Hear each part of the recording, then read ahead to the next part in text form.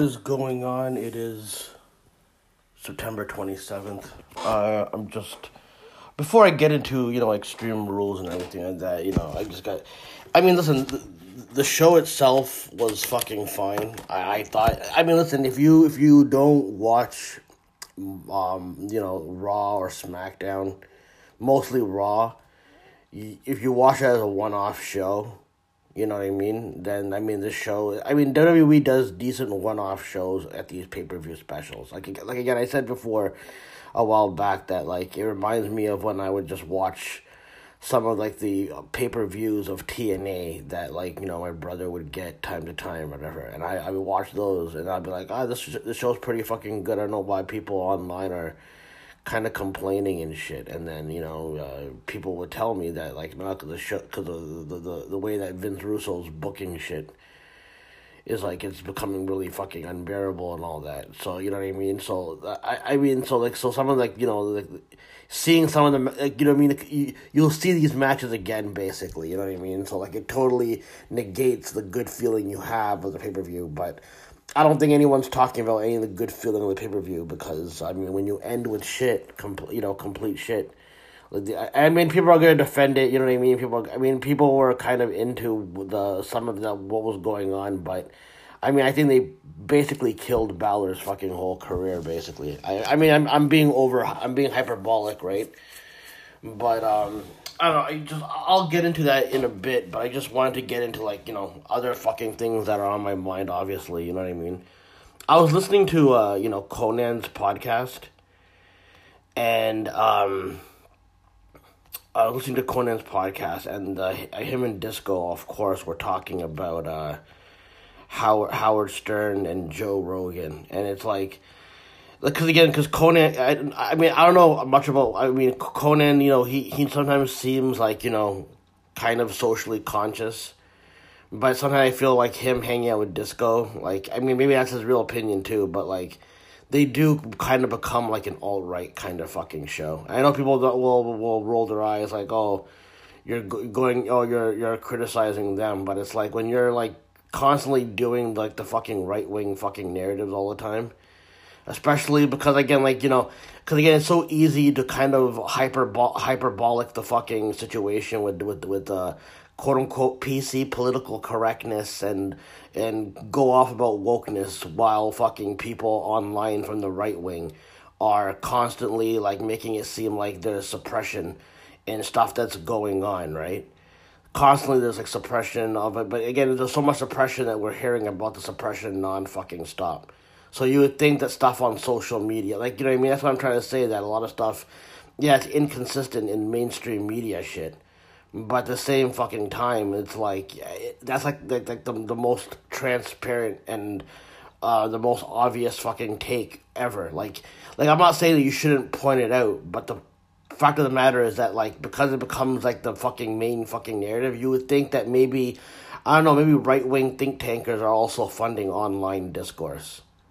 You know what I mean? I just, but again, people don't fucking ever want to realize that, you know what I mean? And that's why no one takes the fucking Trump shit fucking seriously, because you spent the last fucking 4 or 5 years making fun of this guy in the most fucking hacky, fucking most limited fucking way possible, right? So when people are saying, oh, look, this guy's doing all this evil and corrupt shit, you're basically asking for Merrick Garland to do some shit, right? People are going to fucking rightfully point out that Democrats are fucking doing just as much of the fucking evil shit that they're accusing fucking all these Trump supporters of doing. All these Trump associates, I should say. So what ends up fucking happening is now because, the Hunter Biden fucking story is out there, and the story is that media suppressed it, whatever, right? But now they're reporting on the fucking situation, so by design, they're making you think that they're making you think that there's again, I'm not even saying there isn't a fucking cover up, because again, there's a bunch of blind ass fucking Biden supporters that'll go, well, Hunter Biden's just a private citizen. None of these guys in the elite are fucking private fucking citizens. Can we please just stop with that fucking hogwash garbage that people love to put out there that, like Lee Camp is probably one of the better guys, because him, Jordan Sheridan, like a lot of these, some of these, you know what I mean? Like I don't find them to be these sports entertainment characters like a Jimmy Dore is. You know what I mean? Even if Jimmy Dore does say some valid fucking shit about, like, you know, what the Democrats are fucking doing, and I can appreciate that. You know what I mean? I'm not against that, but it's like also downplaying, you know, the Trump shit and what fucking cult he's building up, and how much, like, you know, they're building up this whole fucking culmination of you know, some hostile fucking takeover. And that's why while Biden is in office, there's gonna be all this like, you know, like okay, look, they're gonna do vaccine mandates and all that. The vaccine mandates are now going in effect. This would have been happening if Trump was in office as well, right? But now that it's all put on Biden, and Biden's handling a lot of this shit wrong, you have like the Israel funding. People are being evicted. People are still being fucked over. They're being oppressed still.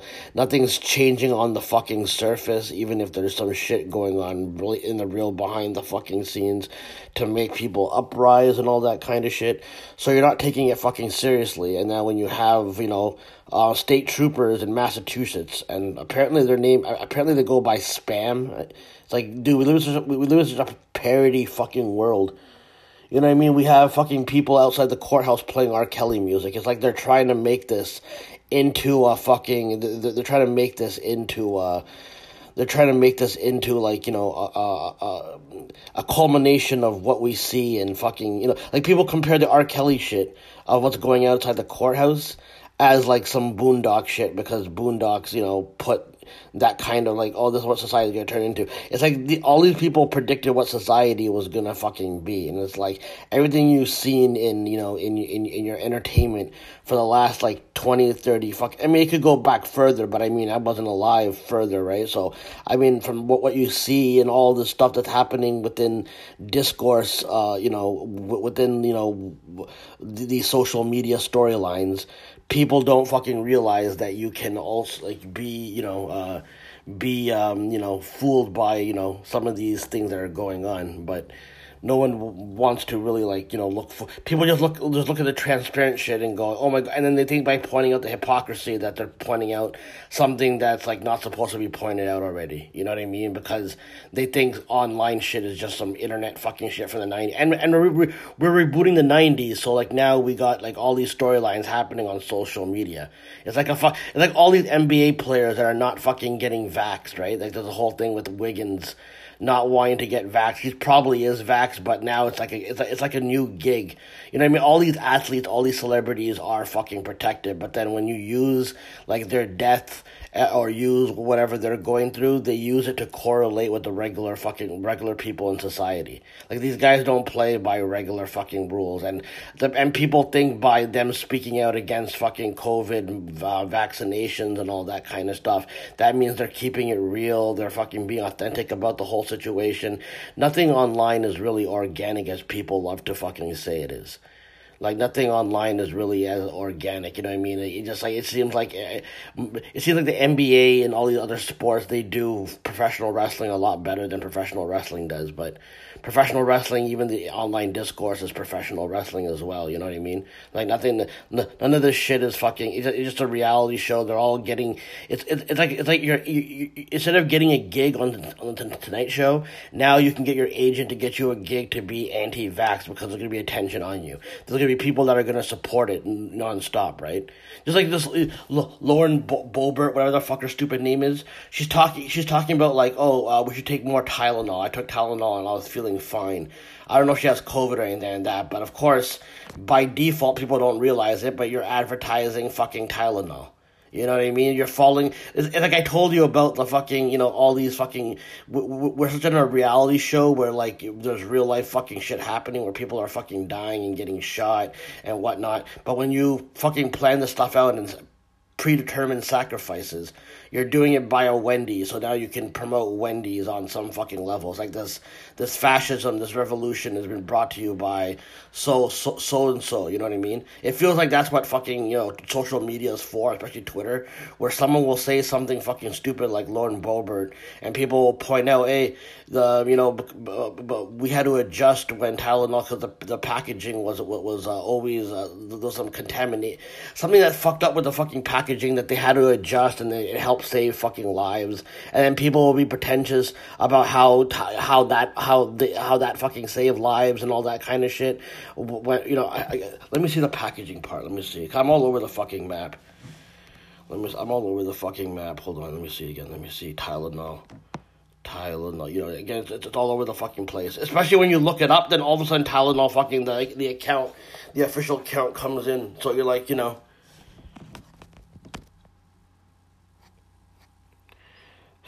So this guy, Ward Q Normal. Since Tylenol is trending, a quick reminder that 7 people died in 1982 from poisoning, and within months there were new regulations about packaging in order to prevent more deaths. Yep, only 700 people die every day from gunshots. We still don't do a thing. I don't know if this guy is, I don't know what this guy's stance is, but I mean, like, that was like one of the things that people were pointing out, a common thing that I saw when it was just trending. But like right there, like that's kind of like they're advertising on some level.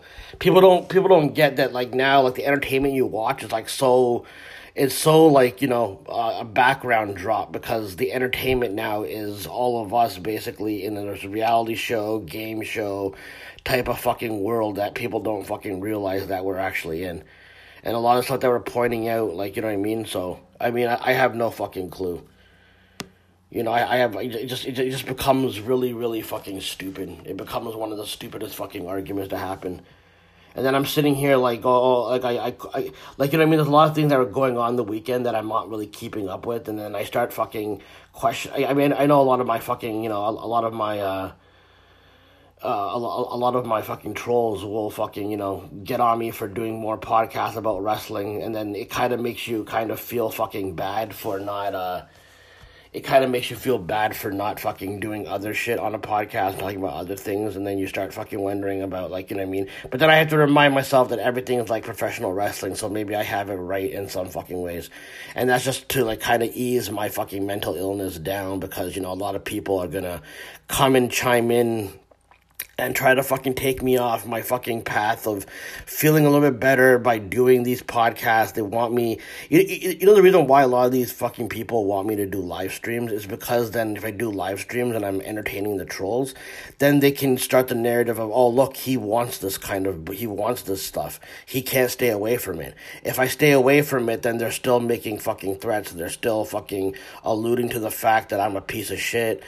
Still alluding to the fact that, I'm a mentally ill person. I'm just a caller, insinuating stuff all the time and all that. And then they put you in a fucking tailspin. They do that on purpose. Probably because, a lot of people don't like that I analyze stuff the way that I analyze it, especially wrestling. So I could bet that a lot of fucking insider type people are telling these trolls to, come at me, because it'll take me, because again, it'll make me, because again, I won't be analyzing wrestling properly if I'm fucking in the middle of a fucking, a breakdown fucking happening, and I'm going through a mental thing. It'll make a lot of people I know fucking feel happy that I'm, losing my mind more and more, or that I fucking need fucking help doing a fucking podcast, and because I'm still doing it, even though, like, nobody fucking really fucks with it, and that's fine, but the fact that I'm putting in the fucking work to make a fucking podcast for anyone who's interested in listening, they don't fucking like that shit. They really don't. They really thought that I would fucking need people's help non-fucking stop, and the fact that I don't, and I'm coming out here and I just kind of voice my opinion. If people fuck with it, people fuck with it. They don't. People hint that people do listen to it, but again, you can't really give me the fucking recognition, or you can't give me the official download view. You know what I mean? You have to, like, kind of go around it to kind of make me feel like I'm nothing, but still they're paying attention to me enough where I have to fucking, be all over the fucking map. So it's fine in that regard that people are just still gonna try to push me more and more, but because the thing is, because people want to limit my fucking narrative, I have to get on their narratives. I have to get on other people's fucking narratives because that's the official narrative. If someone's going off script and kind of analyzing it in a way that other people are not analyzing it, then it becomes a big no-no. You can't let me do something that, actually maybe is something new and fresh to the fucking, how to, at least I'm not saying that I'm like the most fucking, most creative and most revolutionary with it, but I figured that I'm doing something a little bit more different than what other people are doing who try to cover wrestling and all that type of shit. So I don't understand, but again, that's a big no-no, because if you're not co-signed by people, or you don't fucking give in to going on other people's platforms, or being attached to other fucking people, that, you know what I mean? And some of these people hide what their political affiliation is, and they do that on purpose, so then by the time it's too late to figure out that they are fucking right-wingers, then they'll guilt me because, oh, look, we were friends, but now you found out that I'm a right-wing, you know what I mean? They'll do that fucking mental gymnastics to you. And the thing is, I have to know, in my personal opinion, 'cause I don't know what anyone's associated with. That's why they try to put people in my life who might be problematic and all that kind of stuff. And because I don't trust anyone by default, it becomes a little bit more harder for them, and it becomes frustrating for them. So now they have to go at me and try to fucking, bring me back and go into a dark fucking place, because that's the most joy they'll fucking get, is seeing somebody mentally break down. Someone, I have so little mentally. I don't really have any fucking friends. I really don't trust anyone in my life, really. I have no real connection to anybody. I'm kind of on the outs. So they're already mad. They go, well, this guy should be giving up. He should be attempting more suicide. He should be attempting this. We've left him fucking, not getting any interaction. We've shadow banned him, and he's still not giving up. And what can we do to fucking really push him over the edge? And these guys won't ever have a moment of reflecting on what they're doing, because they're more focused on how can they make me fucking lose my fucking mind. Well, I'm not doing anything to violate fucking, Twitter rules, so now they can't really report some of my fucking tweets to get me suspended. So now it's like, okay, let's keep pushing him more and more to the fucking, to the dark side. And then, of course, and then a lot of the people that, think like that are thinking like fucking, thinking like a lot of these alt-right fucking podcasts that are fucking thinking, they think because they are countering mainstream liberal fucking nonsense, that, their fucking nonsense is what's the fucking truth. And because there's a lot of people online making you think that's the way to fucking go, because you think the internet opinion is the hardcore underground opinion, when it's just as much compromised as the fucking mainstream media's opinion. And people won't ever point that out, because they have to think that they're the most genuine until they get their money, and until they fucking are able to do whatever the fuck they want to fucking do. And people won't ever fucking really, ever pay attention to that kind of shit. So I'm sitting here wondering, oh, should I listen to some battle rap? Should I even care what happened at UFC? Do I, who fought? Someone wants to challenge Deontay Wilder, right, or something like that, in boxing or something like that. I don't know what's going on with the NFL, you know what I mean? Apparently it's people are saying that the season games have been fucking dope so far. I don't really know much. Once in a while someone becomes popular. Right I can't memorize everything about NBA, but apparently it's media day, and what's his name? I think Clay from, let me see what the media day was. Let me see. Somebody's not showing up to media day, and people are mad. I think it's people are mad about that. I think so someone, again, you know what I mean? Again, it's like professional wrestling, basically, you know what I mean? Let me see. Draymond Green isn't at media day, and he could miss the first day of the 2 practices.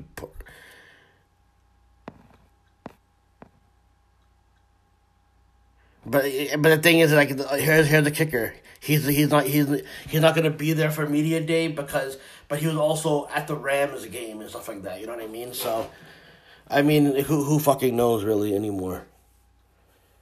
I don't know why I want to fucking even keep up with all this shit, but that's just what it is.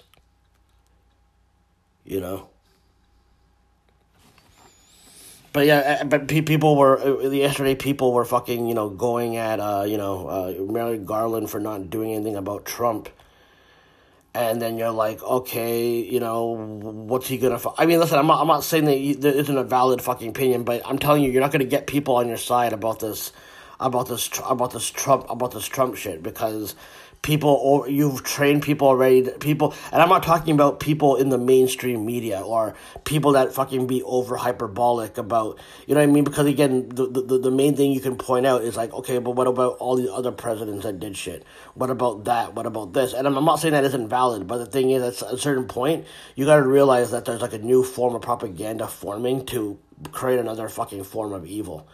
Because no one wants to tell you about how like there was a fucking change behind the scenes, even though on surface it doesn't seem like, you know what I mean, like it seems like just more propaganda. It is, but people don't realize that there was a fucking change behind the fucking scenes. But the problem is, you're not gonna get people on board if regular people are still being oppressed and being fucked with, and still fucking having to fight for that shit. I mean, I do think now that there's more power into the people, but I feel like, that's also being funded. Just like I think the right-wing shit is also being funded, but there's also funding for that. Like, you know what I mean? All these guys are just going to look like heels on the fucking surface. You know what I mean? Like, everyone's going to look like a heel on the surface. And I'm not saying what they're doing is not fucking heelish. I'm just fucking saying that, like, that like, if you think that it's by design, like, you know what I mean? Like, people will fucking now cancel, like, Nina Turner, now that she's with TYT. And it's kind of like, people now think Howard Stern sold out because he's a liberal. But it's like, they don't pay attention to, like, other problematic, like apparently Nina Turner, and I guess Robbie Martin pointed this out, she co-wrote a book with Tucker Carlson. Like, let me see, hold on a second. Nina Turner, Tucker, let me see. What is it?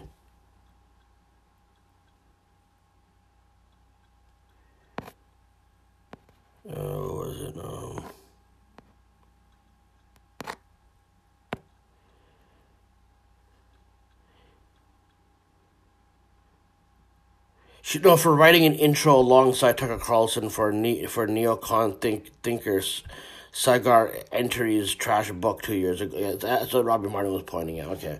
So, like, you know what I mean? So, like, I'm not saying you shouldn't call her out for not taking the TYT gig, but it's funny that, like, you can do stuff with, like, right-wing think tank people because they seem more contrarian and more counterculture to the obvious mainstream media bullshit that, like, if again, I'm not saying that, like, oh, like, you can't criticize the media, because I hate people who just dismiss anyone who critiques the media as being a Trump person. But if you can admit that Trump also added more hatred towards the media, so that people can believe his rhetoric, then you're also fucking kidding yourself. And you're also kidding yourself if you don't think that they've sophisticated their way into making it seem like they're the fucking ones who are being victims, while the media is making it look, while the mainstream is making it look like anyone with a countering opinion that isn't, quote-unquote, the politically correct opinion. It's like even the people in the media are also closet right-wingers as well. So, like, they don't mind making it look like they're fucking, they're putting working-class people down and all that kind of stuff. So then you have no choice but to go, okay, well, if these people aren't for me, then I might as well go for something that's a lesser evil. And to them, that might seem like a fucking right-wing thing, because the right-wing has now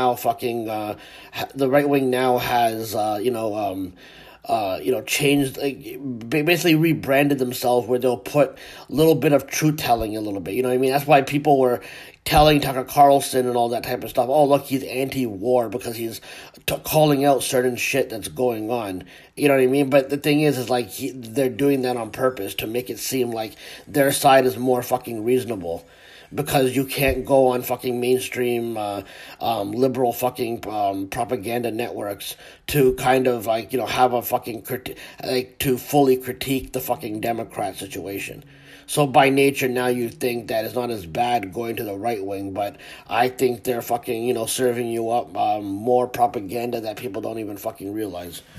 And, again, but again, don't listen to what I'm fucking saying, because anything that I'm saying, I have no fucking clue about, right? But I can also see how, like, a lot of people online are falling for, like a lot of these celebrities are gonna be fucking going on and, pretending like, once in a while, like, some of them will fucking lead out that, like, for example, Seth Rollins did an interview on the Austin podcast, and again, he did the same thing that comedians kind of did, because, and it's not that the comedians are putting themselves on this upper level, right? But it's like, when you're a public figure and you're a part of that fucking world, you're not a regular fucking person. So sometimes over the years, you would hear people say, oh, you know how the civilians are. And then to certain people who are just regular people are going to be like, oh my God, what kind of cockiness is that? It's calling us just civilians. Like, you guys are some royalty or something. But it's like, they're not royalty, but like, they are part of a mafia fucking system. And the regular rules don't apply to them. So when you hear people say that, like, for example, Shaq just said that he's giving up his celebrity status.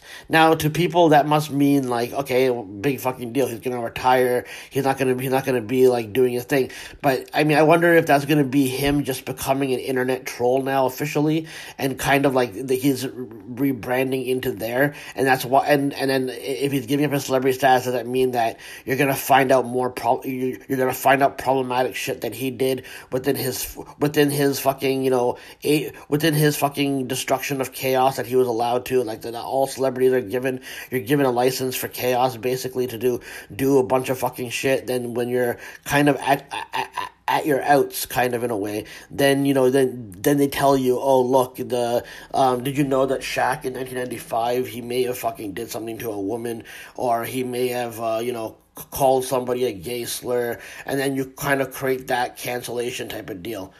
But again, but I don't think he's giving up his celebrity status unless he's like going underground. And he's going, he suddenly just quote unquote dies all of a sudden. He'd go into a new planet, maybe.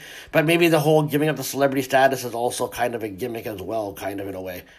I mean, because if he does give up the fucking celebrity status, like, for like actually real, he'll be like fucking Ray Liotta in the end of at the end of Goodfellas. He's going to be talking about ordering spaghetti with marinara sauce and getting egg noodles with ketchup. You know what I mean? He's going to be going, he's going to do that whole thing, whatever, about, Now I really want to see Shaq recreate the ending of Goodfellas, where he's like, in a courtroom. We had... See, this is why I need, like, this is why I need to pay people to do impressions, because, like, then I can just kind of, but I'm a low budget podcast, so, you don't expect any fucking, bells and whistles, This is where I would go to a fucking a comedian who's going to do an impression of Shaq doing the ending monologue for Goodfellas and shit like that. But I mean, that's what's fucking gonna end up fucking happening and all that, man. I don't know, man. It's just fucking crazy with all the fucking shit that's going on. I can't really keep up with a lot of that shit. Let me see what. Why does the Massachusetts? Why do the Massachusetts? Is it Mass? I would say Massachusetts, but I know it's Massachusetts. But again, dozens of Massachusetts state troopers have submitted resignation paperwork as a result of vaccine mandates. State Police Association. But they call themselves spam. I mean, you know what I mean? Like, this is how much of fucking... Like, is Vince McMahon naming these fucking... Is Vince McMahon giving these fucking names to people? Like, it's like on the same level as, like, I remember the Core. Remember Apple? They had a countering stable for a bit. The only time with Daniel Bryan, Mark Henry, Santino... Who else was it? Was it Kofi? Was Kofi Kingston a part of it, too? But basically they wanted to do Apple Core, basically, right? So they named that. Dude, I thought it was gonna go somewhere. You know what I mean? I thought it was actually gonna be a stable, but it was only just to kind of go at their fucking stable of the Core. One of the stupidest fucking names I've ever fucking heard. But yeah, see,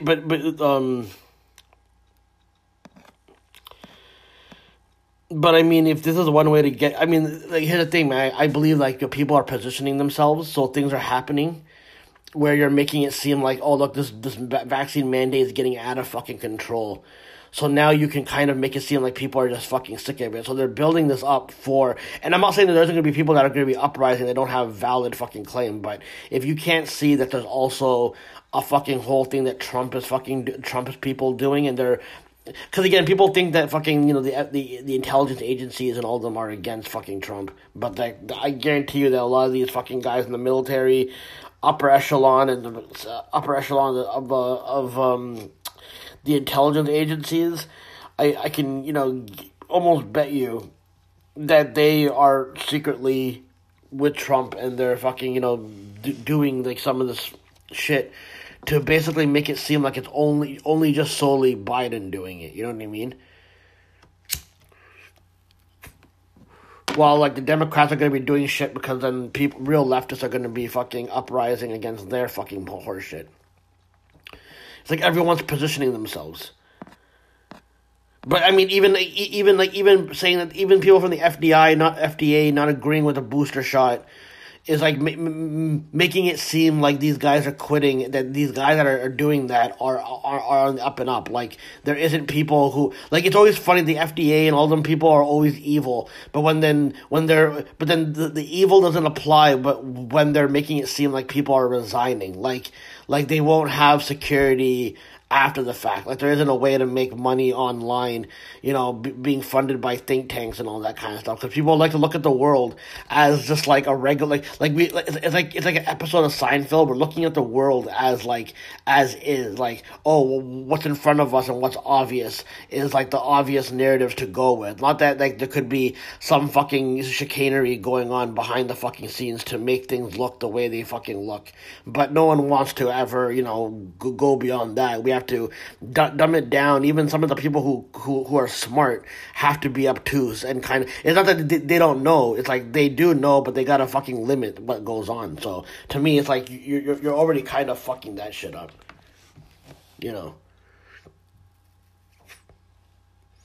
I don't know, man.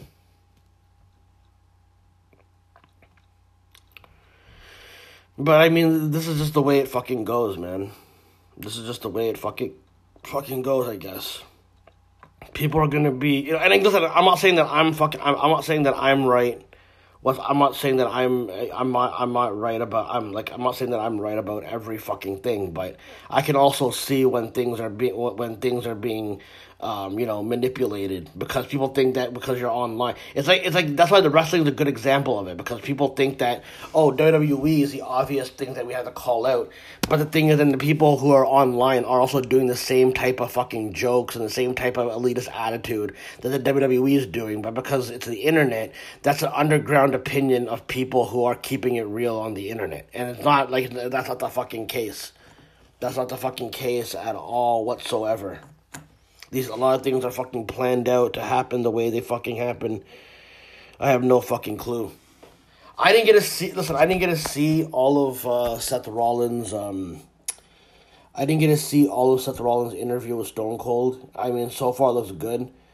I mean, he did talk about, again, he talked about the Hell in a Cell with Bray, with the Fiend.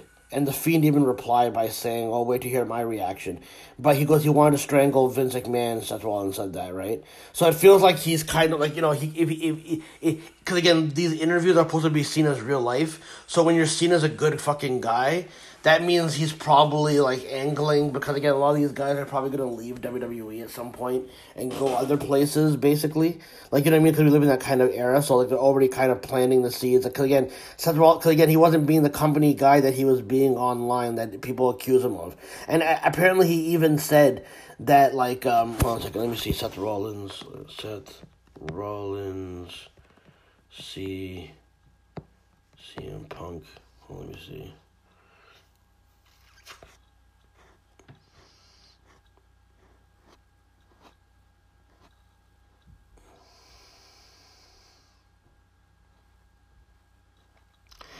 People are like, oh, look, Seth Rollins mentioned CM Punk. Vince McMahon seems cooler than you fucking think he is. Like, dude, these guys are, they create these narratives of like, oh, Vince McMahon cannot mention this. And then people fucking fall for that. Like, people legit, even like the anti-WWE people, they some of them are fucking really stupid as well. Like, they really are, where they fucking pretend like, because of the narratives that are put online, or that are reported, that means it's exactly what it is. Like, McMahon doesn't fucking control that shit.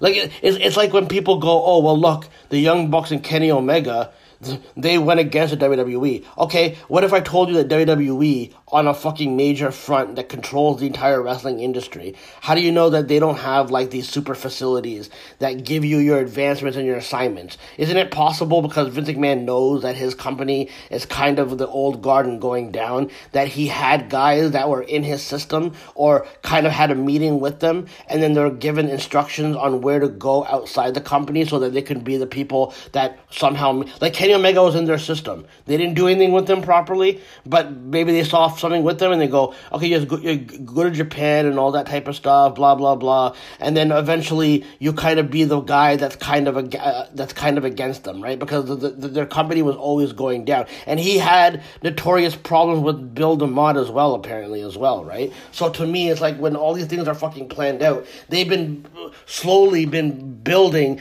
to a newer company to come and take the fucking reins. So even if you think that Omega and Bucks and all of them are not like WWE creations and all that, in some fucking ways, on the advanced fucking level, not like, if they were officially co-signed by them, then you're supposed to fucking hate them. Like, that's the fucking rule. But all these guys on beneath the fucking surface are kind of co-signed by it, and that's why they're probably gonna have an AEW versus WWE thing. But it can't happen officially under McMahon being in charge or being alive, because McMahon's such a backwards fucking dude. And look at what look what they're doing with, like, they're finding ways to kind of go back to the 90s. So now they're doing gimmicks where people are not really those gimmicks, and they're going to ignore, like, their fucking past and who they were in the past and other companies, like, before they're making it seem like they're embracing it. And that kind of trains you to also kind of embrace it on some fucking level. But then when people are finding a new company that's fully doing it, at a good level that, that they like, now WWE is going back into the regression stage of being that company that's relying on over-the-top fucking gimmicks and going back to the fucking 90s. And I've been saying this for a year. I didn't have it down packed on how it would exactly fucking go, but I've been kind of saying that they're gonna fall out of favor. I've been saying that for fucking years, that this company was probably gonna go fucking down. I thought the revolution would happen within the company with new ownership, and then the company would just still flourish or whatever. But now it feels, the last couple of years has been seeming like, before AEW even came in, I thought maybe ROH or Impact would finally get vindication. Like, I thought Impact would get vindication. They would fucking finally reveal that Vince McMahon sabotaged it. Even though, I personally think that he kind of has, like, some say in it in some way. That's why he incorporated a lot of ex-guys were fucking well off in that promotion, basically. A lot of, like, the mainstays over there. Like Angle, the Team 3D, and all that kind of shit, you know what I mean? So that's where I fucking kind of go. I had to finish the Seth Rollins interview, but again, like, people's fucking narrative is not the fucking same as people fucking think it is, But then again, this starts like the Bucks and Usos fucking discourse happens all the time now. The thing is like, okay, yeah, the Bucks are a better team in the sense that they went to places where tag team is prioritized, and they made it seem like being in a tag team isn't something that's holding you back. Like, no one's saying, hey, Matt Jackson and Nick Jackson should break up.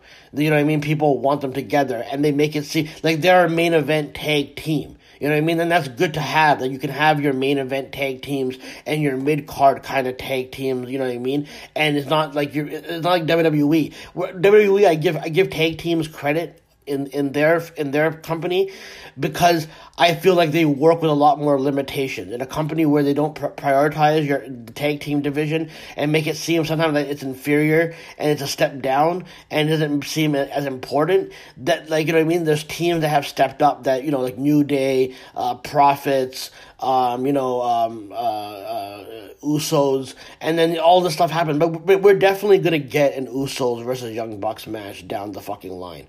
I don't know how it's gonna happen, but we will get that fucking. You know what I mean? That's why they're gassing this up on social media all the fucking time. I always see Bucks and thing discourse. It gets annoying because everyone just dismisses what the Usos have done because it's within WWE. But I still think that the way that they rebranded themselves from 2016 was a lot fucking better, and I thought them and New Day had a fucking really, really good classic fucking feud that is a good rivalry to go on, even though the company they're in don't fucking, prioritize it. I do think there's going to be Bryan Danielson when he was in WWE. When again, like this, you probably thought he was talking about in WWE at that moment, but I think he was being He was talking about the whole fucking wrestling industry. Even though you can interpret it that way, but he was right. There is going to be a tag team revolution in the world of wrestling. You know what I mean? Because it shouldn't be looked at as inferior. You know what I mean? Because there's talks about the Profits should they break up, and I called into Post Wrestling. And I mentioned because they're talking about because Montez might break up the Profits because Montez might want to go, but then I'm like, yeah, I get why they want to make Montez good, but I worry about fucking Dawkins because I think that people sleep on him because they see so much in Montez Ford. I don't want like someone to be the other guy. Like I wish both people in tag teams can go separate, or maybe you can still have them be like the Briscoe brothers, where you have one guy go for the world title and you still have the team intact. But WWE does not book that fucking way, unfortunately. So again, you know what I mean? So when you kind of go off about what the Young Bucks have been given the freedom to do that. I think it's more challenging for New Day and for the Usos to basically be in the confines of WWE where where the guy in charge does not really give a fuck about tag teams. Even when people go back to the Dudleys and the Edge and Christians of the world and Hardy Boys, those were the main fucking three teams. There were still some tag team feuds, but they made it wasn't like these tag team feuds back then in the Attitude Era were built legendary fucking people just look at the matches that were but the build for a lot of these matches weren't these legendary fucking builds or anything like that. You know what I mean? But at least in the Attitude Era, you could make the tag teams feel special because, Rock and Undertaker would be tag teaming against, or the Rock and Mick Foley would be tag teaming against some of these fucking guys. So it kind of put them on that level. But even though, the tag teams would win by some dirty finish or something like that, it would rarely be a clean finish. If Edge and Christian went against, the Rock and somebody else and all that kind of shit, I did a whole thing that I think the WWE's start of the decline of the tag team division in WWE started with Shawn Michaels and Kevin Nash being champions. I really do think that they played I'm not saying on purpose, but you can kind of make an argument that the decline of the tag team division started happening with how they're treated and how the decline started happening, because people forget before the Attitude Era people would I would be more enamored by the tag teams in the WCW because they had a lot more names. They had Steiners, Harlem Heat, they had Public Enemy, they had Nasty Boys, they had who else was there? Who else? I'm talking about in the mid 90s and all that kind of stuff. There was more high volt. I'm not saying these are they had lower tier teams. They had their established tag teams as well, kind of in a way. You know what I mean? They had High Voltage, American Males, and all that kind of stuff. Whatever. You know what I mean? During the early to mid 93 to 97 or so, they had better fucking tag teams in their fucking company than WWE. Had Smoking Guns and fucking the Godwin brothers. You know what I mean? It wasn't fucking that fucking great.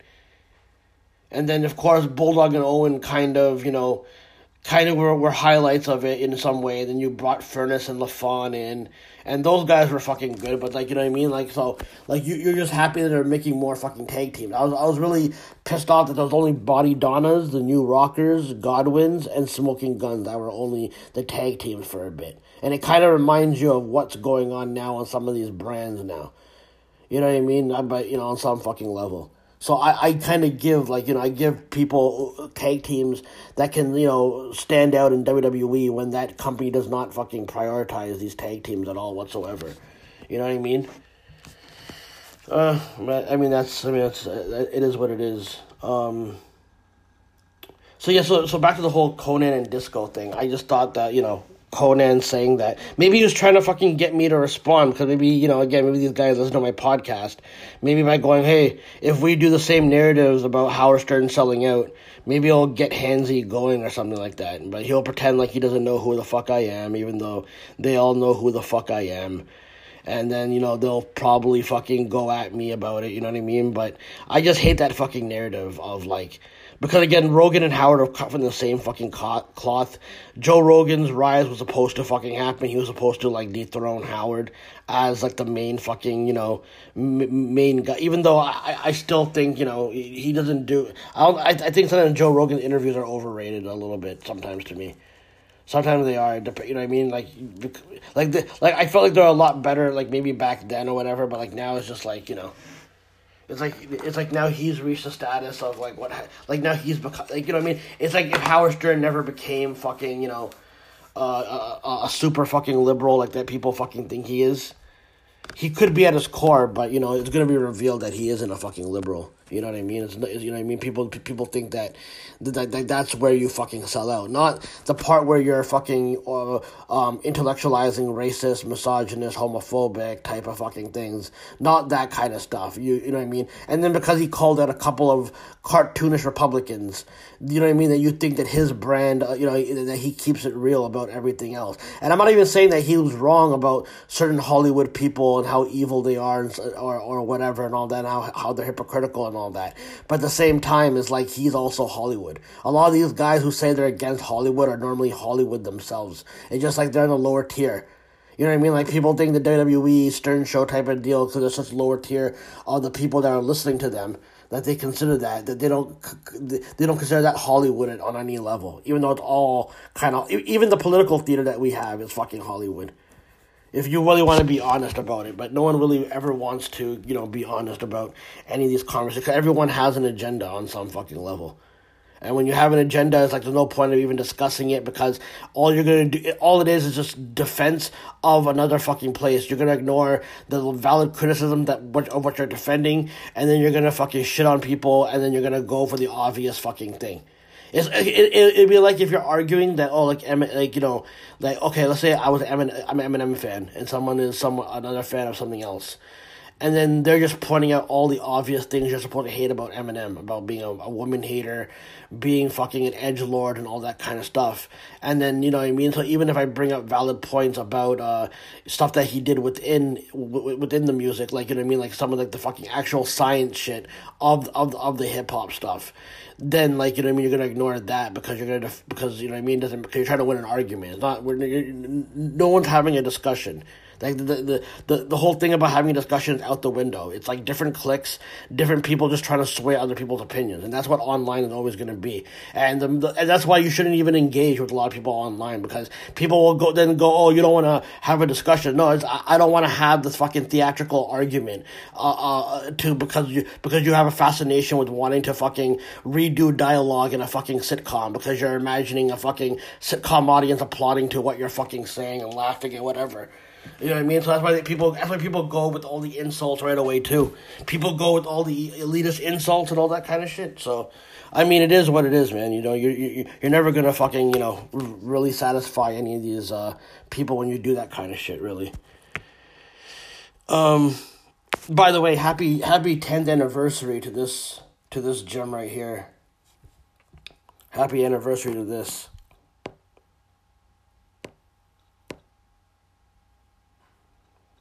Next Monday night on Raw, I can tell you that he's a gamer, he's a miner, he's a Hall of Famer. Yeah, right, JR. Well, I've got some new medical information on Jerry the King Lawler that just came in a few moments ago. We understand that Jerry Lawler has bruised ribs, and, well, with all due respect, he's also suffering from anal bleeding. What?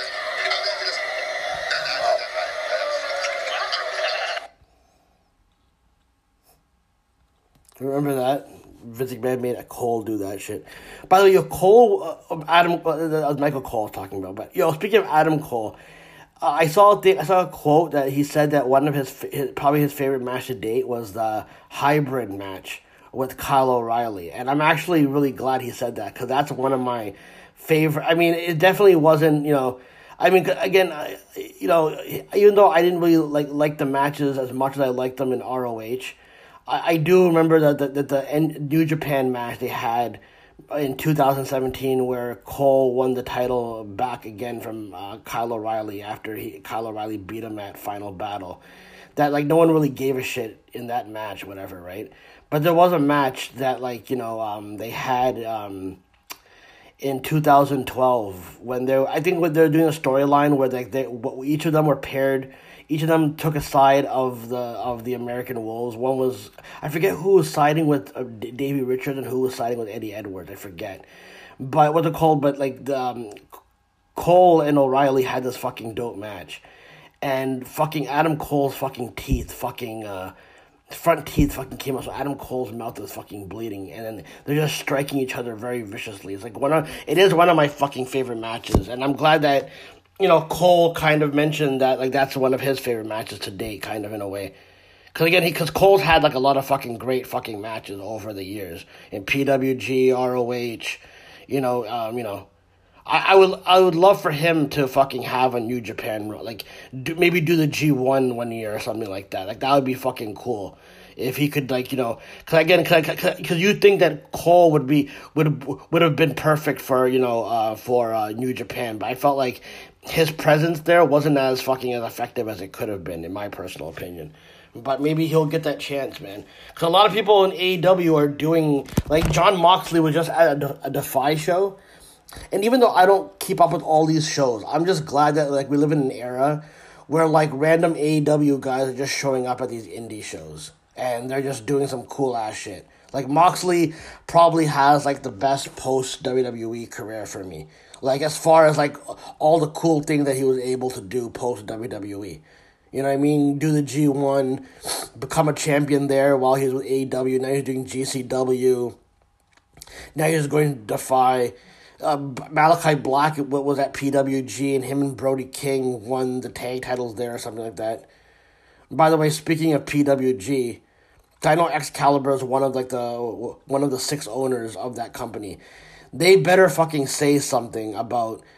Apparently there was a show again, because these shows don't stream live. They don't really tape these shows for DVDs and all that kind of stuff down the line. Apparently, I would want to go order a PWG show, but like it doesn't seem like But I feel like it's making a resurgence, kind of, in a way. But maybe on a symbolic level, it's also making a death, because there were a lot of fucking apparently a trans person was there, and they're in the bathroom, and they got attacked by a drunk fan. And listen, I'm not denying that I'm not denying that it happened, but it always feels weird to me that when these things happen, especially with the way they train people to think. Even if you couldn't get the attack on video, I'm not saying I want to see proof. It wouldn't surprise me if that happened. I'm just saying we live in an era where now everything has been, like, even if you don't have the video of this incident happening, because it happened in the bathroom apparently, like, there would at least still be pictures of these fans that were in attendance who are doing these horrible things, who are chanting the racist chants, chanting homophobic chants, and all that kind of stuff. And part of me wonders if this is, like, symbolic that you have these situations happen. So then it makes it seem like people like there has to be, like, a revelation about something that happened. Like, maybe you find out that there's incentive given for these people to do that kind of bullshit, because a lot of times there's people in the business who don't really give a fuck, and they'll have their employed fanboys in there doing problematic shit in the crowd, you know what I mean? And because everything is organized for the sense of having, like, a reality show type of consequence of it playing out on social media. Like, these things could be organized, and I'm wondering if it's symbolizing that this is the end of PWG, because we're going to find out more fucked up shit that's going on. But everyone's calling for Excalibur to say something. No one is kind of saying anything in the media right now, but I'm hoping someone does. But at the same time, I don't want to get fucking heat for questioning, did this really fucking happen? Because, look, you can't really blame me in the sense that because of you train us in social media, think that anytime this problematic shit happens, most of the time it's fucking captured on fucking video, or you know what I mean, just to But again, I'm not saying it didn't happen or anything like that. I'm just saying like there's no pictures to kind of hold these guys accountable, because normally when someone does something problematic like that, that shit is on there. Or does that represent that a lot of these situations that happened in social media land, that a lot of these are to like add more fuel to the fucking fire, like it really happens, but like they're organized to fucking happen. Like these aren't random occurrences that are fucking taking place. So part of me wonders, because now people are getting on Excalibur to say something, and they really should fucking say something. Because if you don't, then, you know what I mean? But people are going to harp on this more than you harp on McMahon and what he's covered up. Even though all these people in pro wrestling are probably living by the McMahon initiations that surround the entire fucking industry, that plague the entire fucking industry. But no one wants to think that fucking far, right?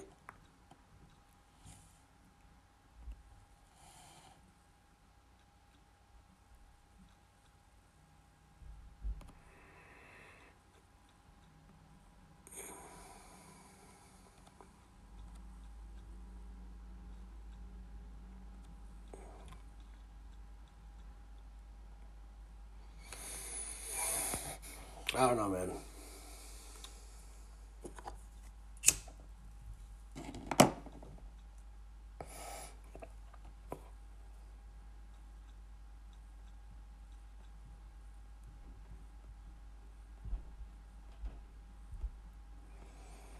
Somebody did reply to me by saying, it's possible there's no witnesses in the battle. Yeah, no, I agree with that. But if something that big fucking happened, because again, somebody attacking a fucking trans person, that would be a big fucking thing on the list that people would definitely fucking, at least, I'm not saying obviously record or like have like some fucking documentation of the incident happening, whatever, right? But people would at least be able to fucking have the fucking pictures to go, hey guys, can you find out who these people are who did this fucking shit? Because that normally ends up happening more often than not, right? But again, like you can't really. But again, like I do think that this might be an organized situation where you're gonna find out more about, PWG's problematic shit that goes on, and then people are gonna want to cancel Excalibur. But again, Excalibur better say something. You know what I mean? Because again, if you don't say anything, then you're gonna give fucking all the anti-AEW shit people who don't even really care about these incidences, because if they really did, they would hold Vince McMahon responsible for a lot of the fucking behavior that exists in professional wrestling, in negative ways in general. But people don't really want to do that, because and that's the problem with looking at it like everything is fucking separate, when a lot of stuff in the industry is all interconnected. And even your precious AEW versus WWE feud, that's fucking interconnected as well. I'm sorry to break it to a lot of fucking people.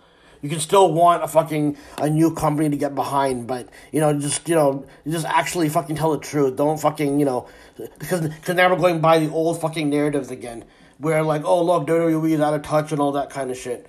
And this pay-per-view did no favors for this fucking company, basically, especially with the ending. But I'm gonna go get into that. But I really do hope that PWG does address that shit, and I hope people in the media do cover that, because that's fucking. Because again, if people are being attacked for being fucking trans or being gay at shows, then dude, that I know there's gonna be a whole portion of people that don't fucking give a shit, because a lot of people are closeted homophobes, anyways. You know what I mean? Like, a lot of people themselves are closeted, and they don't really give a shit about it, because, like, they think to themselves, well, I'm gay and I don't want to come out, but I don't really give a shit about all this, so me being homophobic is going to solve all the problems for this type of shit. But that definitely should be addressed. But again, you can't really. I mean, when it's someone from AEW who might be kind of like part of a company that might be fucking problematic on some fucking level, you can't really bring that fucking shit up. Apparently, you know what I mean. So it doesn't fucking really matter really to these people. But that's fucking horrible if that fucking is what happened. Like, you know what I mean? Like the people should fucking, be able to fucking defend themselves from these fucking assholes that come and do that. And part of me wonders, because, like, the wrestling business is such a mafia fucking business, they have, like, a lot of these fucking employed fanboys or fangirls that are fucking just, like, like, just like people who are not mentally all there, but they're there to like basically bring this spontaneity to this to the atmosphere. Like I always say that that attack on Bret Hart from the fan, that was like probably one of McMahon's fucking underground mentally ill guys that he has, that they can fucking say, oh, he went to jail or something like that. But, like, they have a lot of these guys, like that guy who comes to the fucking performance center who's, like, off his meds and he's fucking stalking people. Those people, like this is not fucking a coincidence. It's because WWE has encourages that kind of behavior, basically, behind the fucking scenes. But then they gotta pretend like they're not. Like, even that Sonya Deville thing. Like, a lot of those fucking, a lot of these people are fucking attached to the system itself. Like, the system creates chaos into these people's lives, but I mean, you can't have that conversation because people don't, because again, it would rock the boat and people would not get their access if you pointed that shit out. But I don't really give a shit about my access, so I mean, it is what it is. But I'm gonna go into the Extreme Rules pay-per-view. I want to do some like, unscripted talking before I go into a script and fuck everything up like I normally do, because but I think it's more fun me stuttering my recap because it's hilarious, right? I'm a lowly fucking piece of shit who stutters a lot, so, yeah. What's going on? The Demon setting Jey Uso up for a title. A powerbomb by the Demon. Jimmy's out. Jay's out. Roman with us. Oh, my word.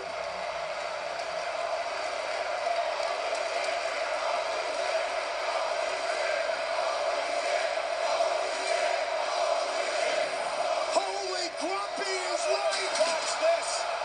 The spear imploding the barricade. Finn Balor speared into next week by Roman Reigns. We have a Universal Championship match underway. There are no countouts. There's going to be no disqualifications. Demon's down. Roman's... What the hell is that? Is that... Pat. Look at the Demon. That's the damn Demon's heartbeat. But look at the Demon.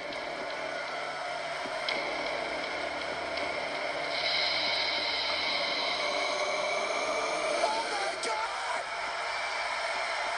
What the hell? The Demon is resurrected. The Demon taking the fight to the champion. Back from the dead. The Demon has a coup. The Demon going extreme.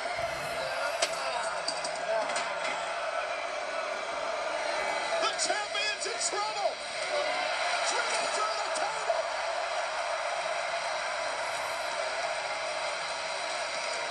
The champ's down, Pat. The champ's in trouble. The Usos are laid out. The Demon is back.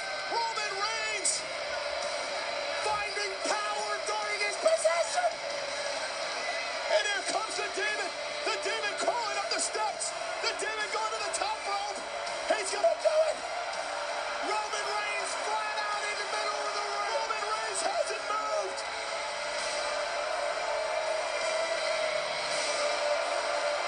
Oh my God, what the hell? What? What just happened? What? How the hell does that even happen? The damn rope just broke. Balor was going to go for the coup de grace, and the damn rope just snapped.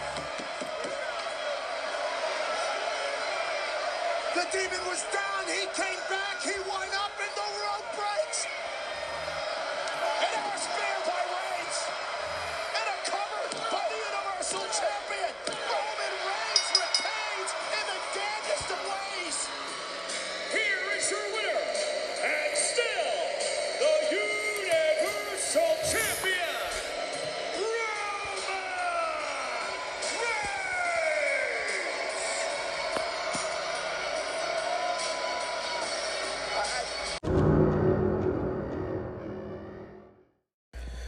Before I go into script mode, I gotta say the pay-per-view was pretty fucking. I thought it was a pretty decent show. I thought maybe because the fans were the ones that basically helped make this as well. It was a good crowd in Columbus, Ohio, man. I'm not gonna fucking lie. Like, it was a pretty good fucking crowd, you know, but I mean, listen, I enjoyed the show, but obviously people are talking about what happened at the end, obviously. And I'll get into it, but like, it's just, dude, like, you know, like, it just, I feel bad for Balor's character. And if there's ever someone that I want to fucking leave this company right away, it would be him right away. And listen, I know people are gonna be like, you don't care about his money, you don't care about his the money that he's gonna have, the security to know that he's getting paid every. I'm sure this guy has saved up a lot of fucking money, and I'm sure he has under the table fucking methods of also fucking making money as well. Trust me, you know what I mean. He's done enough. He's done all he can in WWE. You know what I mean. It was cool that, you know what I mean. I was a huge advocate because they're going towards more of an indie style, or more of a like a work rate style in NXT. So I always kind of Prince Devitt would be amazing because he's a shoo-in for someone to be like when I saw him in New Japan. And I saw what he did. I was like, yo, this guy can be a fucking huge star in America, man. He can be a really, really fucking huge star. And I thought like they're doing a good job in NXT with the fucking guy. You know, the first NXT run was okay, but the second one, he had like a really, really good fucking, you know, a really good thing fucking going. You know what I mean? Playing the fucking the serious tweener kind of in a way, you know, and now you thought, okay, he served his time there, they'll do good with him. Already, you know, he got taken out by John Cena. He got taken by Baron Corbin, and John Cena took his fucking shot. He keeps saying that he'll probably get John Cena in a match, but I don't even really fucking think so, really, man. I mean, he did pin John Cena like in 2018. Or it was one of the times they did a fucking a gauntlet match or something like that. But he did pin John Cena at one point. I don't know. Anyway, the kickoff show I wasn't really paying attention to because I was still editing. I was still like trying to find a way to like do the fucking art for the fucking podcast, which is always half-assed. But it's more about finding the perfect pictures. And sometimes I'm like, do I need the pictures for this? You know, but it's whatever. But I think Sonya was on the kickoff said some shit about Naomi and Bianca. I didn't know, but people were reacting to it online. But no one really reported about it on the thing, whatever. So, and apparently those and I forgot how this happened. I didn't see how this initially happened, but I just saw I tuned in when Lashley and Big E were brawling. But apparently AJ and Omos were complaining about not being on the show. Then the New Day came and mocked them, who are also not on the show. And then they started kind of getting into a fight, and then Biggie and Lashley started brawling. So then they ended up putting the 6-man tag of that on the fucking show. Again, even in storyline, that's a kayfabe reality show setup, basically. You know what I mean? Like in kayfabe real life, that was like a scripted segment to fucking happen to basically get things, because it's a reality show. If you pay attention to WWE and you look at it and in wrestling in general as a reality show, like in reality show format kind of way, then it makes it much more easier to kind of decipher it. And I'm not saying that this should be the norm. I'm just saying that you could have a character kind of come in and kind of, you know, point the stuff out basically, and then kind of make it go back, like to correlate, you know, the past behavior with current behavior, because it's now tying in perfectly with how cartoonish WWE is becoming. Now you can, you know, point that fucking shit out, and you can kind of make there be a revolution of it. But I mean, no one's ever really gonna point it out. No one likes to, you know. I don't know. It doesn't really matter. People were complaining about Peacock had English and Spanish going at the same time. I mean, I couldn't complain. I was watching it on my TV channel in Canada. You know what I mean? It's like the one time where we have the advantage over a lot of people in America who are watching on Peacock, unfortunately. But I mean, it fits the narrative of Peacock, you know, being, you know, fucking up, and then people are not happy about that, and then Fox and WWE are not really getting along, and there's some rumors about that, what's going on over there, you know what I mean? So it is what it is. The pre-show had Carmella versus Liv.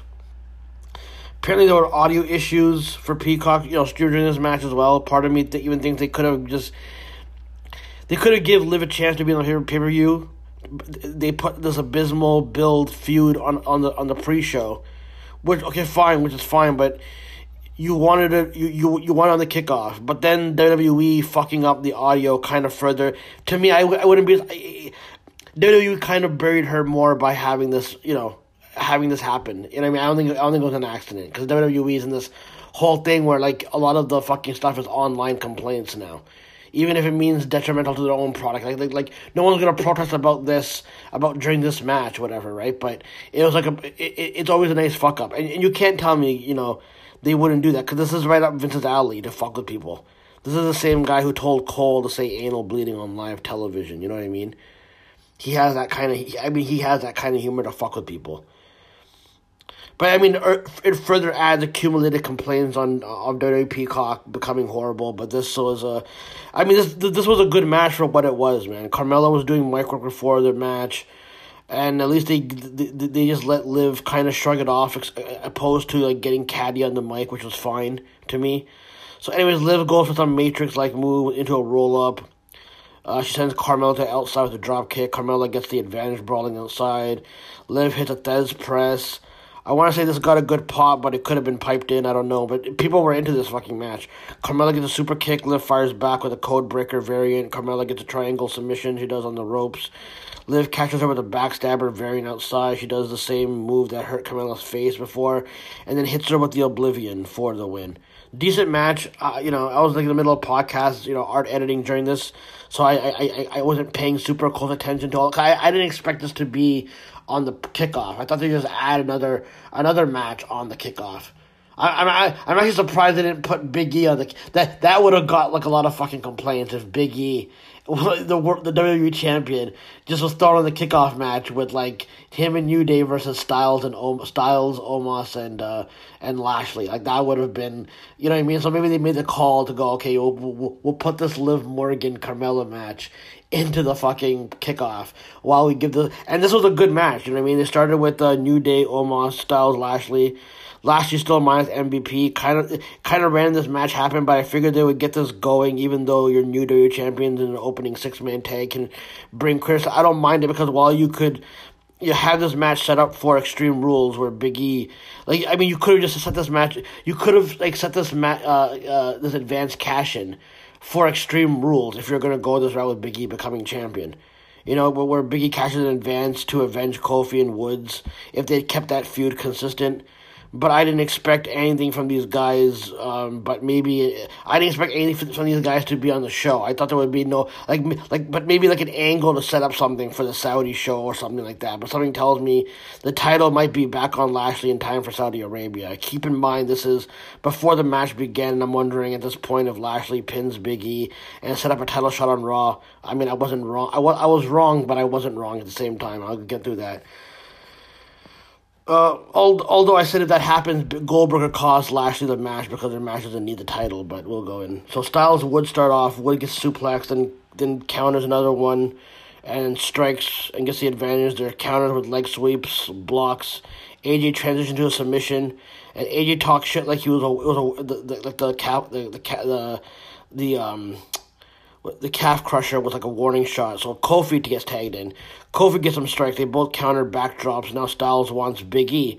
So story is AJ wants to go at everyone in the New Day members.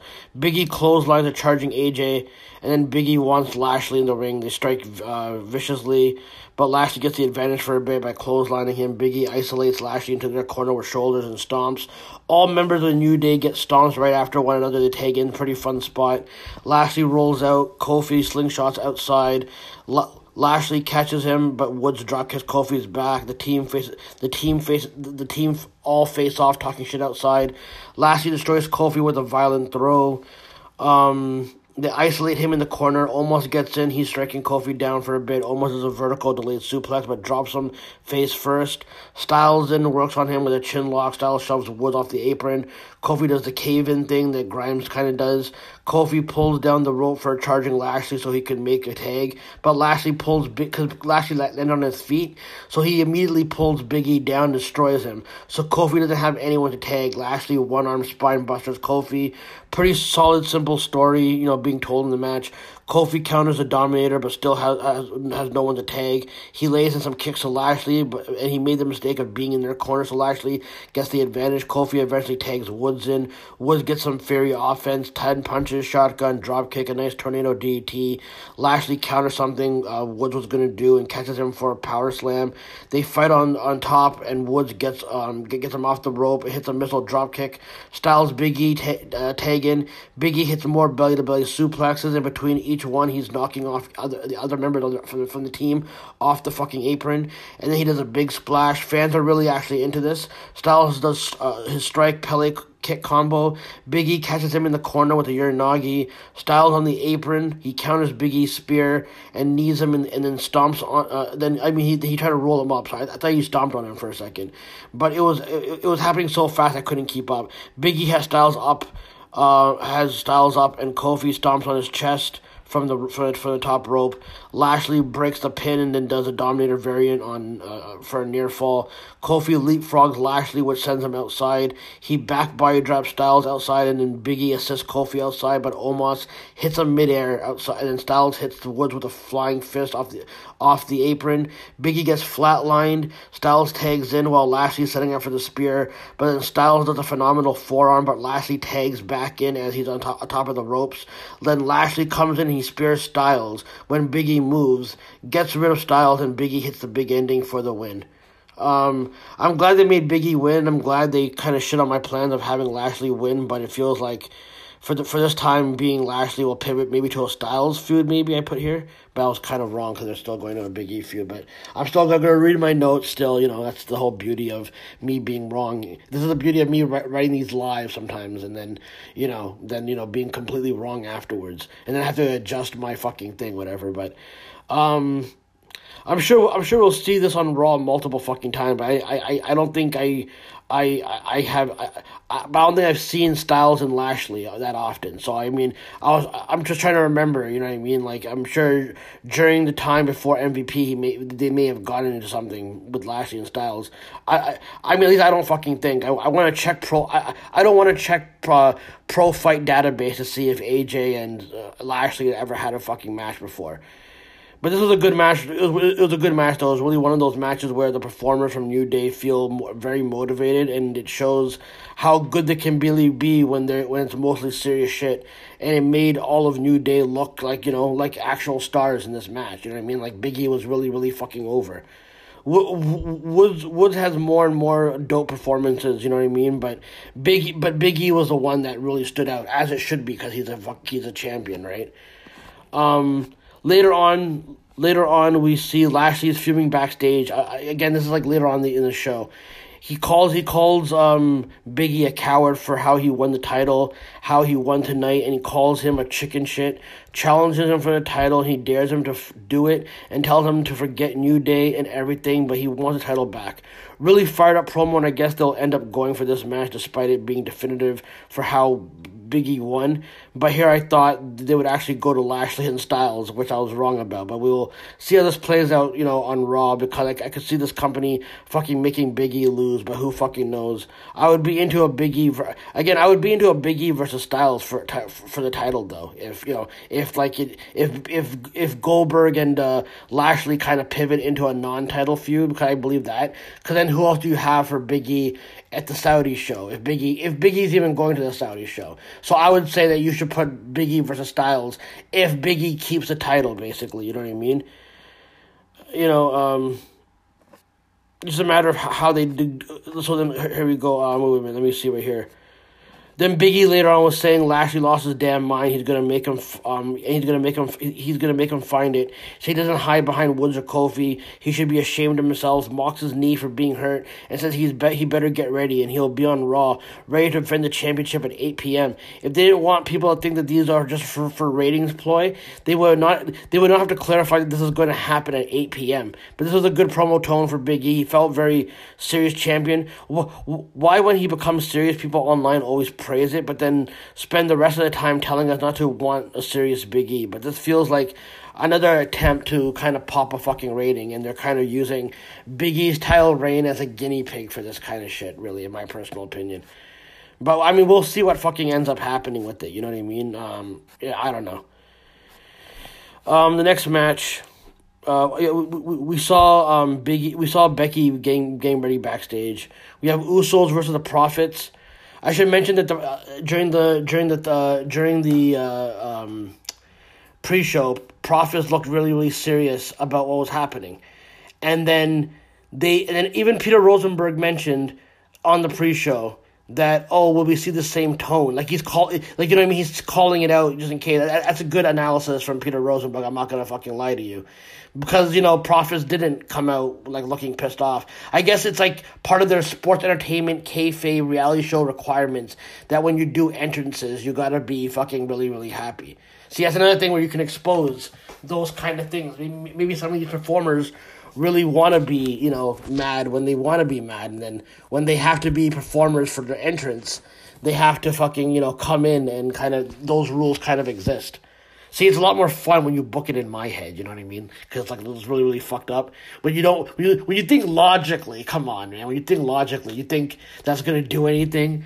Who wants to think logically nowadays? You got to think convoluted, man. You got to think inconsistent, So, Montez ribs are taped. Dawkins and Jimmy start off and lock up, and Dawkins talks shit about him being here now because he wasn't on Friday. Dawkins has the advantage, some drop kicks, shoulder tackles. Jay is in. The Profits drop kick each member and then clotheslines them over the top. They work on Montez's ribs when one of them kicked him in as he ran the ropes. They hit at a double suplex, but they drop Montez on the ropes rib first. Jay rips off the tape. On the outside, Montez is really selling the ribs as they work on him. Pretty good story being told in the ring. I like when people sell injuries from previous matches, especially since it was a grueling match on Friday for him.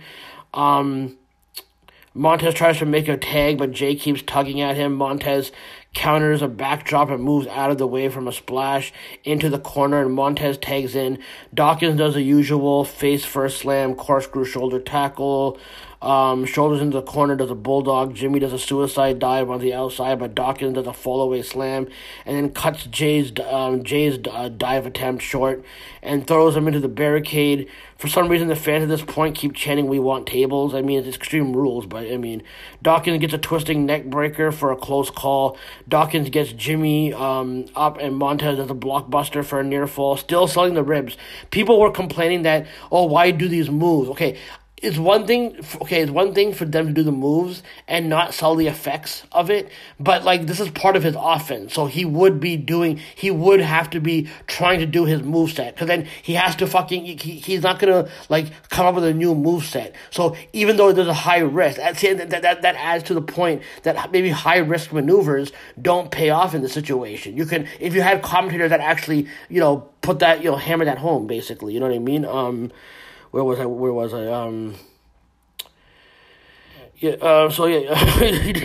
Sorry. I don't know, I'm laughing at my fucking notes. I don't know, it just, sometimes they're just random. So yeah, he does the blockbuster for a close call. Dawkins gets Jimmy up, and Montez so I left off here. Dawkins gets Jimmy up. Montez is a blockbuster for a near fall, still selling his ribs. I thought he was gonna fuck it up because of the ribs. Usos do a double spine buster on Dawkins, kind of like how Ron Simmons would look, how he would drop them. That's what. Again, when I'm out researching the moves myself and I'm doing it on the spot, I just kind of go with what comes to my fucking mind right away, and then because you know what I mean, because it'll save me time later on. But sometimes I do look at other websites to see if I could fill the gaps in between what the move might be called. Sometimes I might not be familiar with the move on the spot, kind of. You know what I mean? Montez blind tags as Usos doing the running hip in the corner, and then Dawkins gets him down, and Montez does the frog splash, and he gets hit in the ribs. He gets hit in the ribs. You know what I mean? And then he still fucking gets a near fall. No, sorry. No, he gets hit in the ribs. Jey Uso, I think one of the Usos pinned him for a near fall, whatever. But then as he's sitting there, Montez does a crucifix pin on the guy as he's in disbelief, whatever. On Jay for the roll up, and then they try the blockbuster again, but Montez drops as Jay shoves Dawkins into the ropes because Montez is really struggling. So this was a really good story being told that Montez can't do his offense, but he's still going to persevere and try his offense because, because he has to try to win the fucking tag titles, whatever, right? Yeah, so Jimmy does a splash onto Dawkins and into near fall. I thought it was over right here. Dawkins throws them both over the ropes, and Usos then throw him into the barricade. Montez does a dive from the top to the outside, which gets a fucking really good reaction. And then gets Jay inside for a frog splash. And then he does the RVD selling, you know what I mean? Where he's still in pain from, doing the actual move, which is pretty fucking good. And then when you think it's over, Jimmy breaks up the pin. Fans are getting really into this. Dawkins takes the super kicks from the Usos to push Montez out of the way. But then Ford gets a roll up for a near fall. They both super kick him at the same time. And then they both do the double splash from the top, and the Usos retain. I said solid fucking match. Montez really told a really good story with the selling of his ribs. This would be good if he did it a bit longer than Matt Jackson selling his lower back. It really made Montez stand out as a performer, but it also made Dawkins have to up his game because he had to fight off the Usos for the majority. You know what I mean? It was like he had to take the brunt of the punishment. Like him shoving the Montez out of the way to take the super kick was really, really solid fucking shit. You know what I mean? But it was a really solid story, and this is why, Profits are a great team, because it was a really solid story being told. And even though he sold the ribs and even though he sold the ribs and he didn't do all his moves precisely as he would normally do them, right? You know what I mean? So, you could justify it by there being an adrenaline rush for him, and it still kind of cost him, you know what I mean? And sometimes stories like this being told in tag matches are really needed. And I know it's WWE, so you can't give any teams in the world credit unless their name are the Young Bucks, but this was fucking dope. I thought it was really, really solid. I thought it was a good, I'm glad. I mean, it gives you a possible out for why they would do it. It would have been dope if they won the tag titles, but I don't think they're letting Usos. I mean, Usos seem to be pivoting into a feud with the fucking the Alpha Academy, because I forgot to mention that when they're backstage on SmackDown, before Roman Reigns went out for his segment, the Usos were like had a stare down with the American Alpha. I don't know who's gonna be the fucking good guys in that feud or not, but I mean whatever. I said apparently during the Bliss entrance, Peacock went to commercial. I said, man, it's great to watch on a TV channel where it's fine, not have to worry about these glitches. You know what I mean? The one time the Canadian viewer is kind of ahead of the American viewer. Bliss gets a good reaction. They lock up, they cheer and boo spots. Bliss gets shoved from a lock-up, but still does a tilt-a-whirl. Charlotte shoves her, but Bliss does a plancha from the apron on the outside. Bliss keeps she does not spider webbing into the ropes, but she's hanging onto the ropes to kind of freak her out, taunt Charlotte. But Charlotte's not having it with any of this, and just slams her face down on the mat repeatedly. Charlotte gets a backbreaker on Bliss. So far you can tell Charlotte's working towards her limitations, but luckily they got the crowd with their character antics. Charlotte extends her arm back and puts the foot on the back. Bliss gets a jawbreaker. Charlotte's in the front. Does a front Alabama slam position. It's a front Alabama slam position, but Bliss extended to the back of Charlotte, which looks impressive. You know what I mean? She has her in the Alabama position. You know how Drew McIntyre does it, but then I forget what that's called. I forget what it's called, but she has her in an Alabama slam, not a front the way that Drew McIntyre does it, right? But then instead she's having she's hanging on by the legs on her shoulders, and Bliss is extended down to her back. Basically, that's what I'm trying to fucking say. But this is me doing this live while this is happening, and I can't think of the fucking moves. You know what I mean? So I mean, it is what it is. But I mean, who's expecting anything from me? The fact that I'm wearing pants and the fact that I'm actually breathing fucking air, that should be impressive enough for my fucking accomplishments for the day. You know what I mean? I don't have professional recapper on my fucking resume. I don't even have a resume. I don't think. I don't know. Who gives a shit? Where was I? They look impressive though, but Bliss ends up doing Ranas on Charlotte into the second buckle. Charlotte flatlines her into the second buckle as well. Bliss pulls her down from the rope, and then they do basement drop kicks her to the outside. Charlotte catches her with what looks like to be a power bomb, but then she just swings her into the barricade, really badly. Charlotte gets a different pinning combination. Corey's explaining how doing this takes energy for Bliss to kick out, so it's not pretty but effective. I can appreciate that explanation for that shit. Charlotte does the moonsault, but then adjusts because Bliss moves, and then she ends up doing a standing moonsault. Bliss gets a standing senton. Charlotte pins Bliss and then deadlifts her. I put deadlights her. Deadlifts her and then slams her down for another pin attempt. Charlotte moonsaults and Bliss gets her foot up. At the least, they tell us that. It didn't look like it didn't look like she even hit her, but I mean, Bliss does a sunset bomb for a near fall. Bliss misses a twisted Bliss. Charlotte gets a figure four, but then Bliss cradles for a near fall. Then Bliss does her DT and Charlotte gets her foot on the rope. Charlotte grabs Lily and throws it at Bliss and boots Bliss in the face. Shoves her in the turnbuckle and then does a natural selection for the win. I'm not gonna lie, this was pretty decent. She rips Lily up to a chorus of boos. They gave us a decent match, and tomorrow they're probably, tomorrow, on Raw, they're probably going to set up some really spooky shit. But Bliss attacks her afterwards and then just throws fists at her and jumps on her to the outside, but Charlotte just throws her over the table. I mean, I can't complain about this match, but I'm sure I'll complain on Raw when Lily ends up pinning Charlotte for the title or some shit. They're closing up on Lily, ripped up body, and the fans are clapping like this is a human being, while Bliss is crying. Fans are chanting, "Thank you, Lily." I want to say this was the one time I wish WWE was piping in noise, but no, this is actually fucking happening. And Bliss is fucking crying, and they're focusing way too much time on this. Like, how many times do you have to hear her fucking scream and convulse? I think there's even drool coming out of her mouth too. That was fucking disgusting the living shit out of me. And by the way, I didn't even notice that, but online people were saying that you could see the tablet in her mouth to help make the foaming from her mouth look like that. But I was too disgusted by the slobber to even fucking notice this. I mean, I guess it's too late for me to ask for those Tonka commercials for Bliss from Lily and Charlie, but I guess that's what's gonna end up happening. I guess I want to believe this could ground Bliss back into a regular person again, but something tells me that it's gonna make it more demonic or something. But it feels this feud's gonna continue, and if it ends up on the Saudi show, the discourse from that is just gonna be fucking hilarious. I mean, this is. But I mean, this really let me know that the crowd were really good sports. They thanked the fucking dead doll, basically. You know what I mean? But apparently Bliss is taking time off. Apparently, that was reported today, basically, that she's taking time off, or she's gonna be off television. So I guess they're not really gonna do this anymore. I guess they're gonna keep it going. But I mean, who's to say that Lily has to take time off, right? Maybe Lily will come back as a fucking. As a goat. I mean, something spooky is gonna fucking end up happening.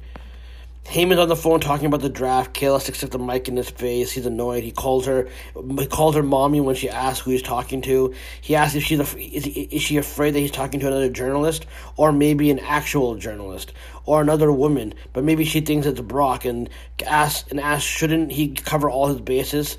And then he kind of just goes on. But then the Usos interrupt, being hyped up after the win. And Paul, he says he's got to go, but he tells Kayla to call him in a condescending manner, like.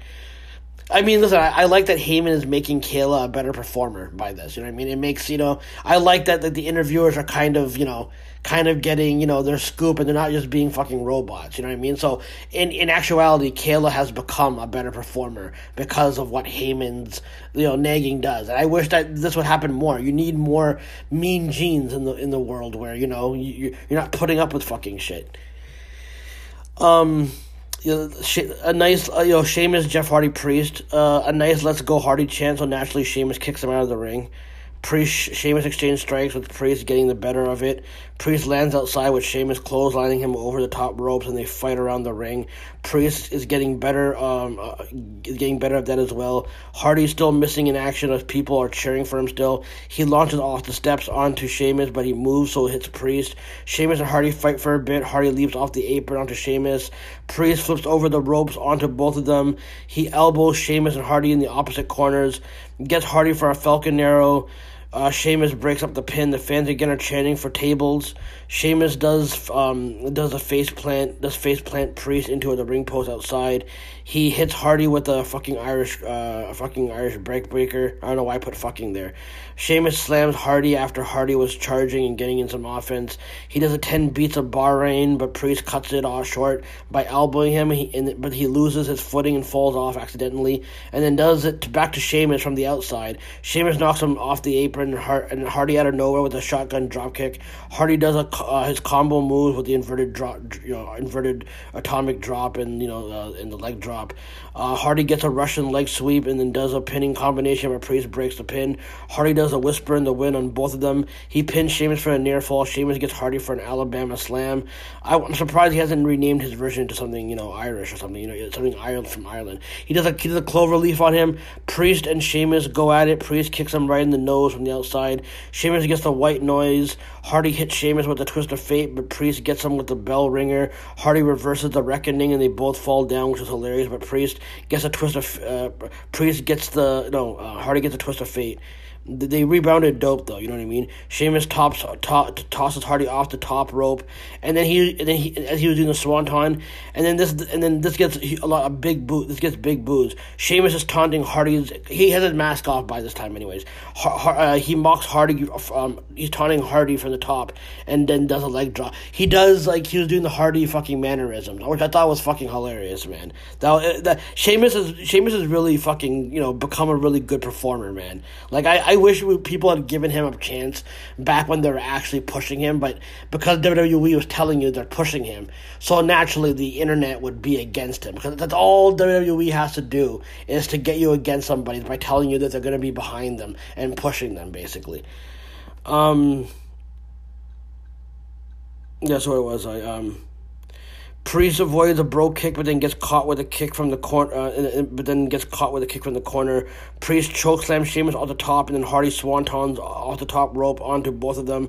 Fans are really excited for Hardy. I haven't seen this much support for this guy. It's making me feel like I'm back in 2008. Fans react to each strike Priest and Hardy are doing. Priest does a disaster kick-like move, but Sheamus catches him with a bro kick. Then Hardy pins Priest for a near fall. Hardy rolls up, counters the white noise, but then he gets a bro kick, and then Priest rolls him up for the win. Rolls up Sheamus for the win. This match was really good. I wish they had booked this division more consistently, because these shows on the network or streaming service are always good and dope matches, but they'll do this for another few weeks where I just don't fucking care. And I like this match, a lot. Hardy is getting a lot of respect. Made me feel good, because this man's an OG in the fucking game, right? I wish they had used him more consistently, because it feels like for the first time in a while his character has some fucking life in it. More so, maybe give him some compelling feuds and storyline. Not everything has to be for a title feud or anything like that, but you can still maximize Hardy's legend status for better use than being in the 24/7 division. You know what I mean? Again, Priest looked good with another definitive win. They got this got controversial online because assholes have to pretend like they're mocking the internet with how they're not saying shit now that Hardy was in a title match. It negates all the complaining about how people are wondering why he was in the 24/7 division. Yeah, he had a good night. They act like the US title even means anything to the company itself. He got beat weeks ago, and he gets to join in. And then people get mad at me for generalizing their shit talk on the internet when they're the ones generalizing all the internet talk all the fucking time. It becomes really, really fucking annoying. You know what I mean? Oh look, he's in a title match. That must mean that the internet was wrong about their assessment about how this is fucking going. Shut the fuck up with that, man.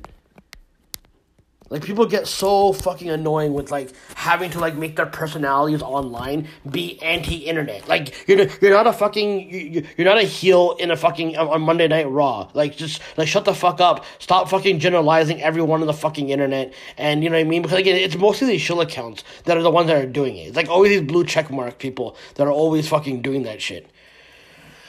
Bianca versus Becky. Becky was in all white, wearing one of those jackets that looks like a swagged out demolition jacket, with like the like not silver beads, but like they're more gold. They're golden, but I don't know what to call it. The diamonds, whatever on the. I don't want to say they're diamonds on the demolition thing, but well, who gives a shit? This is why I shouldn't. This is a reminder of why I don't fucking make mention of what these people are wearing. And I focus on the action, but I think I have to like paint some kind of picture, but I fail at everything anyway. So I mean, why the fuck not, right?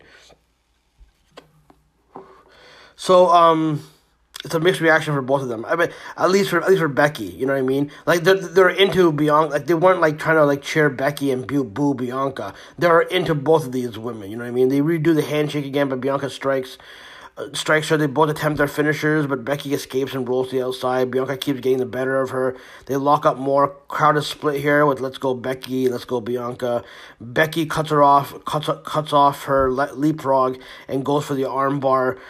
Becky gets rolled up. Bianca wins the test of strength and whips her into both corners. Becky tells her to kiss her ass when she runs up the rope. Off the top rope, Becky, after Becky whipped her into the corner, right? And Bianca drop kicks outside, and then Becky is regrouping and talking shit to Cole. Becky uses Bianca's braid to pull back and jump from the apron. Then does a natural selection looking move. I think they're piping in these chants now. I have no fucking clue. No one's moving while these chants are going at times. You know what I mean? Becky works on her for a bit and taunting the crowd. She does a sliding knee drop. Elbow. Bianca moved out of the way from a leg drop. Bianca uses her hair braid to Becky uses her hair braid to pull her down. Becky screams at the fans to cheer for the champ. I mean, WWE will surely pipe in that fucking reaction for her. I guess I don't know. They do counters. Bianca's able to counter the disarmer.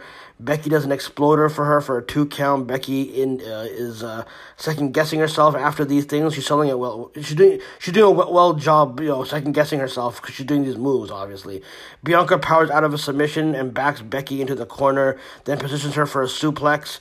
Bianca's selling really good too between her and the Profits. Man, they're doing phenomenal selling. The punishment they're receiving.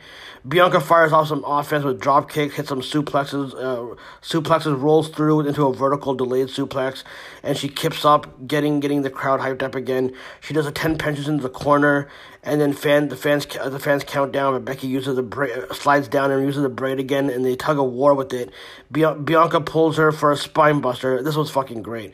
She catches Becky and does the dope fall-away slam. Becky gets her foot on the rope. Bianca's now kind of losing her cool, which is good, showing some real emotion about this is not just like a performance thing. It's like, I'm not fucking winning this match right now. I need to fucking win. So I always like I appreciate more the telling a story in the match, basically. Becky rolls her up from being military pressed. Becky gets a disarmer. Bianca gets her foot on the rope eventually. Like, this was going on for a while. More tug of war with Bianca's hair, and Bianca pulls her out of the ring. Becky drives her into the steps. No, sorry, I think sometimes I got it confused, man. So, yeah, Becky pulls her out of the ring. Becky drives her into the steps. No. Bianca pulls her out of the ring, and then Becky countered a move, and then Becky was the one that drive her into the steps, countering a move. She does a leg drop from the top rope for a near fall. Becky's kind of losing her cool now. Becky strikes and does another leg drop for the second rope while Bianca is draped into the ring on the ropes. Becky rolls up from a vertical delay attempt and it locks in a disarmer, and Becky brings her up after a bit of a struggle and slams her down. This match is really good at this point. They're exhausted and still striking back and forth. They're doing rolling pinning combination attempts. Becky tries to get a disarmer and drags Bianca back into the center of the ring, but Bianca gets into KOD by lifting Becky up. Basically, that was really impressive. And then out of nowhere, Sasha runs in, looking fucking phenomenal as usual. She looks to be wearing a romper this time, and she attacks Bianca, and then she hints at a truce with Becky and beats her up, and then she gets a backstabber on both of them, and then we'll find out. See, these women work their asses off, and now we're getting more convoluted. We're getting more convoluted shit. This was like a dope performance, but you couldn't just give us a clean win. But I guess they figure Sasha being back is enough for us to care. But it makes it interesting. But who knows if she'll even stay on the brand this time, or something something else comes up. Sasha says that she'll see them both on Friday. I don't mind this, but it makes me worry how they are booking Bianca at times, you know what I mean? But this was still a good performance, and I'm sure there'll be people who will get mad at people for not liking a DQ finish and compare it to how Bryan and Omega didn't have a finish either, and then keep the same energy. But I would have preferred a clean win over someone cheating to win, but then this and then do the Sasha thing. But again, DQ finish at a pay-per-view called Extreme Rules.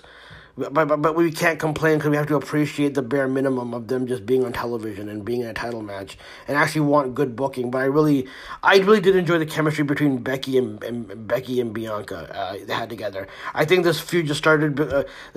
I just think because this feud started with a 20-second second fuck up, that the feud continuing and getting a bit better. And then had this dope match, and then this was the first real match Becky has since coming back. She looks like she's like not a step, but then you give us a DQ finish. It's like it's okay, because I'm sure these three will give us a banger. But if they separate them on the draft, then that'd be more fitting since this company is doing randomness anyways. You know what I mean? Because you think, okay, well, like they got her involved, so they're not gonna separate these three, surely. But that's why I'm worried about it. That's why I would take my clean wins now more than before, like, you know what I mean? But I mean, listen, I still think it's a dope performance. Trust me, this was the least inoffensive. This was the least offensive thing that happened on this fucking show. Okay, and at the time that I was writing this, I made a jab about the Extreme Rules. You know what? Pollock made this point as well, right? That like, I'm actually glad that like they don't have every match be Extreme Rules. Because you shouldn't really, you know what I mean, it should be saved for maybe one match, maybe. Because again, like, you know what I mean, like, because like, how are you going to top last year's shit where somebody's eye came out, you know what I mean? I would simply just not have in a pay-per-view called Extreme Rules. Because you set that precedent up for, for people to expect that. You know what I mean? When you do that, people are going to expect that. But I don't mind, like, one match as being Extreme Rules. You could do two matches being Extreme Rules, but it doesn't really fucking matter anyways, I mean, who gives a shit?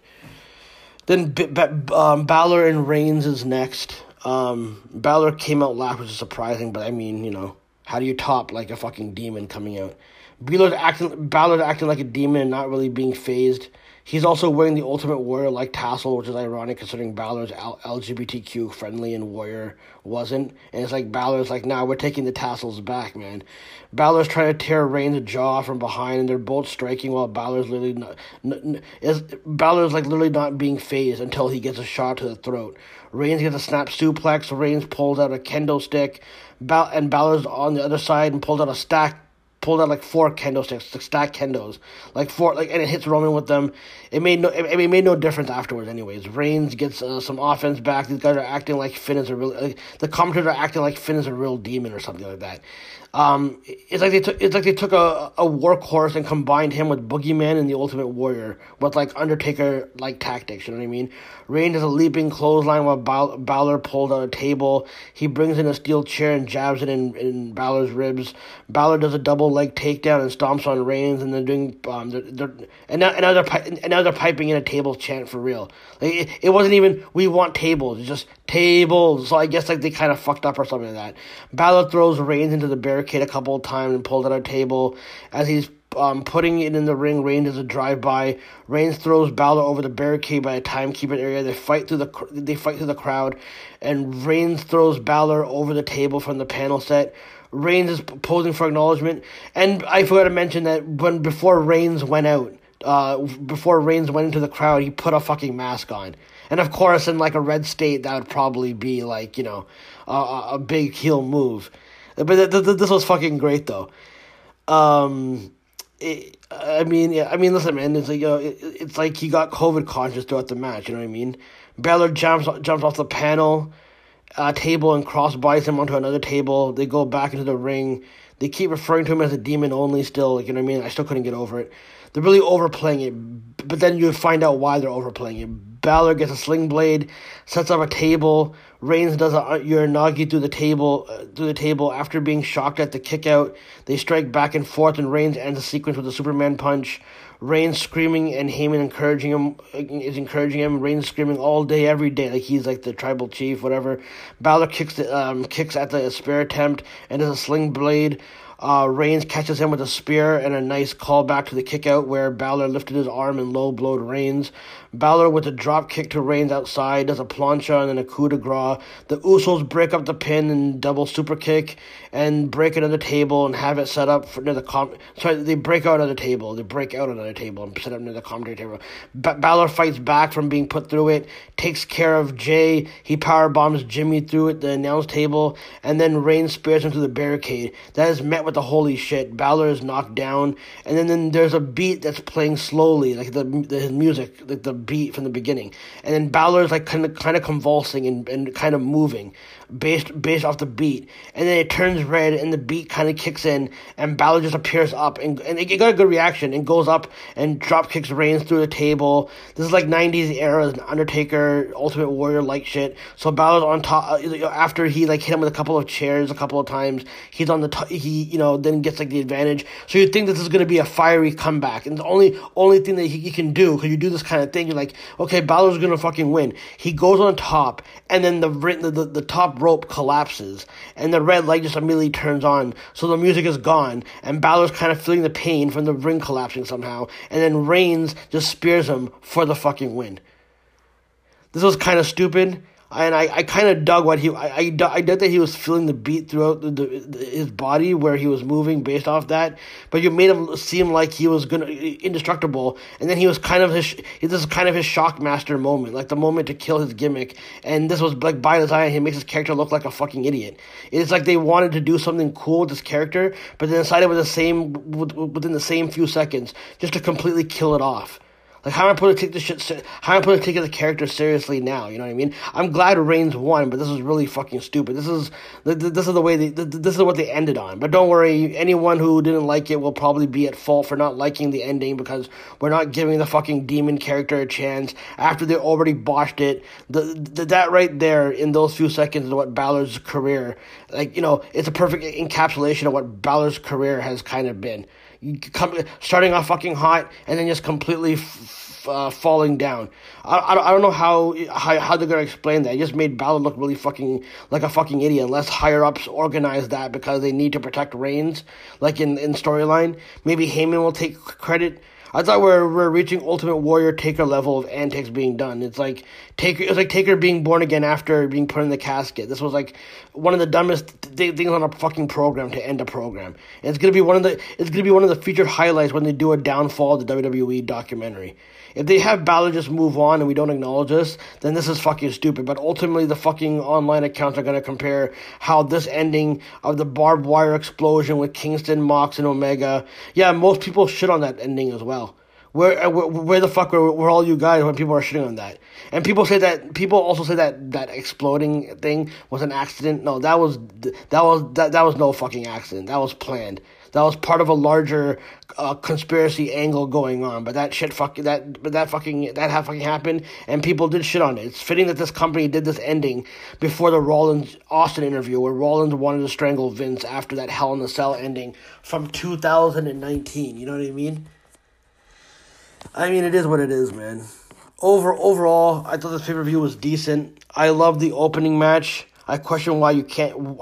I now question why you would have Lashley pin in this match if you're gonna do a title match. It would have made more sense to pin AJ and have Lashley get mad that he lost anyways. But I guess him being tricked pissed him off and is giving Lashley this extra edge, like he's more dangerous without the title. When normally most people who just move on past the title, they end up just kind of being lesser than they were as world champion. I'm curious to see how they fucking play this shit out. I did like the opening match, and it really shows the importance. Again, it's just one of those teams that established a good performance from the New Day, where it shows the importance of New Day to me. Which is why it's always disappointing. There's already talk of the Profits breaking up, going their separate ways. Because I know WWE does not prioritize tag teams the way they should, but with Montez being given the ball on Friday, and now him actually having a dope performance in this story being told. The story, he sold, the way he sold it was really amazing. I'm a sucker for that kind of shit. I wish it was done more in tag team wrestling or in general. But by the way, if they do break up the Profits, which I hope they don't, then you should really have Dawkins being the one to preemptively be the one to do it, because he would want to get at him first, because he can see the media hyping up Ford as the future single star, and maybe he felt he needed to do it first before it's done, because he does not want to end up as the other guy. He doesn't want to end up as the Jannetty of the tag team. You know what I mean? So they could do it that way, but I really hope they keep him around for a bit, man, because, I mean, you need, like, other fucking tag teams, but, I mean, I enjoyed Bliss and Charlotte. Charlotte did make Bliss look really good. Creative aside, her character has been on fire since coming back from Mania. As much as the ending was stupid with the doll, I gotta say, the fucking crowd made it for me. But I'm afraid of what's gonna come from this feud. The triple threat match was dope, just for the sole fact that people in Columbus were into Hardy. It felt like the old days, where I can, where I was still in my mother's basement still, but more of a local loser instead of a nationwide loser. I'm sure we'll see the repeat of the matches with the U.S. title, because that's all the booking is now. It was funny that they make it seem like Hardy sees a younger self in Priest, and these guys are like literally 5 years apart. Becky and Bianca was really good, and Bianca did a great job telling a story and selling.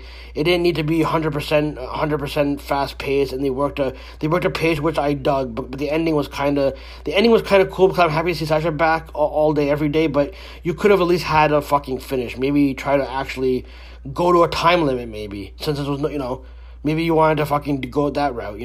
I really didn't care as much about the lack of Extreme Rules. Now thinking about it. But you shouldn't do pay-per-view with these kind of names where you set the president. People are gonna expect that type of shit when you do that. Like like how do you follow a guy taking his eye out last pay-per-view, like the last Extreme Rules? The main event would have been dope if the last few minutes didn't fucking happen. I would not be surprised. This is what Balor is now, and he is kind of like he's probably gonna be like the work rate Ultimate Warrior Taker kind of thing. If he's still gonna carry on if he's gonna keep doing the fucking demon thing, and he actually becomes more demonic. It felt like they're going back to 90s stuff, right? But it felt like WWE appropriated New Jack style of the music playing. I'll say that the fan did react positively when he did stand back up. But the ending was just complete shit. I'm sure WWE's in the discourse business now, and this is going to be talked about, and these moments are going to get harder, and when they get harder, and you'll notice the more the company is going to do this more often, the people who will defend everything this company does or move goalposts are going to be so fucking lonely when it gets harder to defend each time, because it seems like it gets harder and harder each time. Some people have to break their kayfabe of having to keep the positive mindset of WWE. You know what I mean? This match was set up to fail anyways, because we all know Brock was the guy he's gonna face. So this was just filler, and they really just botched Finn Balor's call up. I don't know anymore about this company. The match was fine up until then. I loved Reigns wearing the mask in the crowd. That was genius. But as long as his title reigns intact, I guess that's all that matters for me. And shout out to Liv Morgan. She did her well in her match, but I wish she had better booking. It's cool you had a good performance and Carmella did her thing, but you can't tell me I was supposed to be excited for this when they really just do the bare minimum to hype up this match. But hopefully they let Liv Morgan get a fucking good push from this. You know what I mean? Who fucking knows, really? Anyways, yeah. So that was the pay-per-view, man. That was it. That was, again, I did better than I thought reading the fucking notes. Sometimes I try to read the notes and then I improvise also in it, because if at the moment I want to get ahead of my point that I'm going to read, it was so hard for me. It feels good when I'm actually writing it live because I'm making these predictions, but then I don't realize that when I'm reading it, it just sounds so stupid because I know where I'm going to fucking go. So I got to adjust on that, but whatever, man. Do you really expect anything? The fact that I can put together a podcast in, such an unorganized manner and in such a mediocre fucking way, you know what I mean? That should be impressive enough, you know what I mean? Because I don't really have anything in life in general. All I have is this content to just put out there, but nothing's going to really happen with it, because people are going to keep putting me down for doing podcasting and not doing live streaming and kind of put me through more of a suicidal thing, because that's what I need, more suicidal fucking thoughts in my fucked up head. You know what I mean? But, it is what it is, man. Whatever. who gives a shit? Raw's going to start in like 6 minutes, so I mean, let's see what happens. I really want to see what they're going to do with Lashley and Big E. They really did like go, oh, at 8 p.m. this is going to fucking happen. Like, you had to like go, okay, well, you can't miss out. You can't miss out on this for sure. But it's like they're using Big E, and I'm sure Big E will win. Hopefully, you know what I mean. I don't want to say that I don't want to fucking be a negative fucking asshole about Big E's reign, but I just have a really bad feeling that we're gonna get like we're gonna be more disappointed with the ending of his reign than what happened with Kofi and Brock Lesnar. And I really do think because again the discourse online is supposed to be happening. Like the ultimate disrespect would be if Xavier Woods does not win the King of the Ring tournament. I'm sure because Crown Jewel is like. I'm sure because Crown Jewel is coming up next, and they're planning on doing a Queen and King of the Ring. I'm sure some of the matches are going to be filled in with those matches, basically. I could be wrong. Maybe they look all stupid if, like, I'm putting this up before Raw, and then all my predictions are wrong. But I really do hope Big E wins, and I hope Big E wins the title match. And then I hope if they're going Goldberg and Lashley, because that's what's going to happen in Saudi Arabia, I hope Goldberg costs Lashley the match then, and then you can just have them pivot. It'll still save Lashley credibility because he's not losing clean in some of these things. And then you can have Big E and AJ Styles kind of have it, because I do think Big E needs someone other than Lashley. Like someone like Styles, who's already a main eventer, established main eventer as is. That like you have like Big E work with him, because it'll up Big E's game of beating more former champions and all that kind of stuff. You know what I mean? So as the world champion, so I hope it pivots that way. Unless they decide to go Goldberg, Big E, and Lashley for a triple threat, since Big E has this fucking fascination with wanting to kind of be the. He even said in an interview he wants to be the one to take Big E into the take Old Yeller into the barnyard. That would be fucking awesome if you let Big E fucking do that. That would be fucking great. If they really want to push Big E, but who knows what they're going to fucking do. So they could make it a triple threat match, or they could just pivot Big E temporarily towards someone else temporarily, have Goldberg probably beat Lashley to get his revenge, and then maybe Big E and Goldberg kind of set their program up for something, maybe.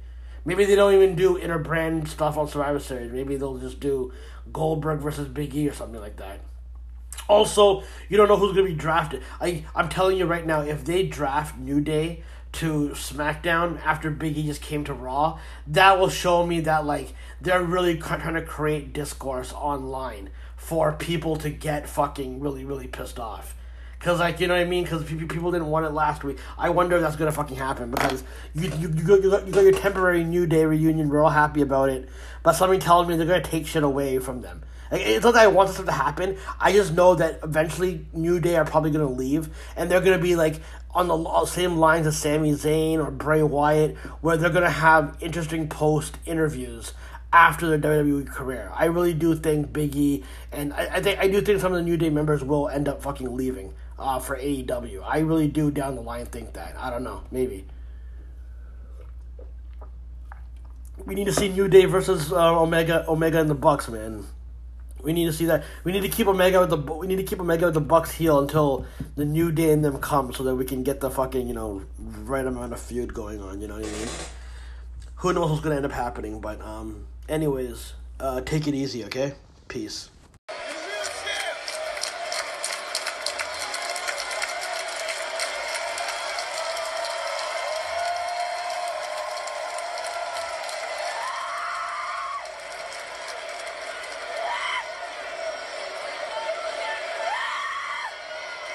Let's pull your own hair out.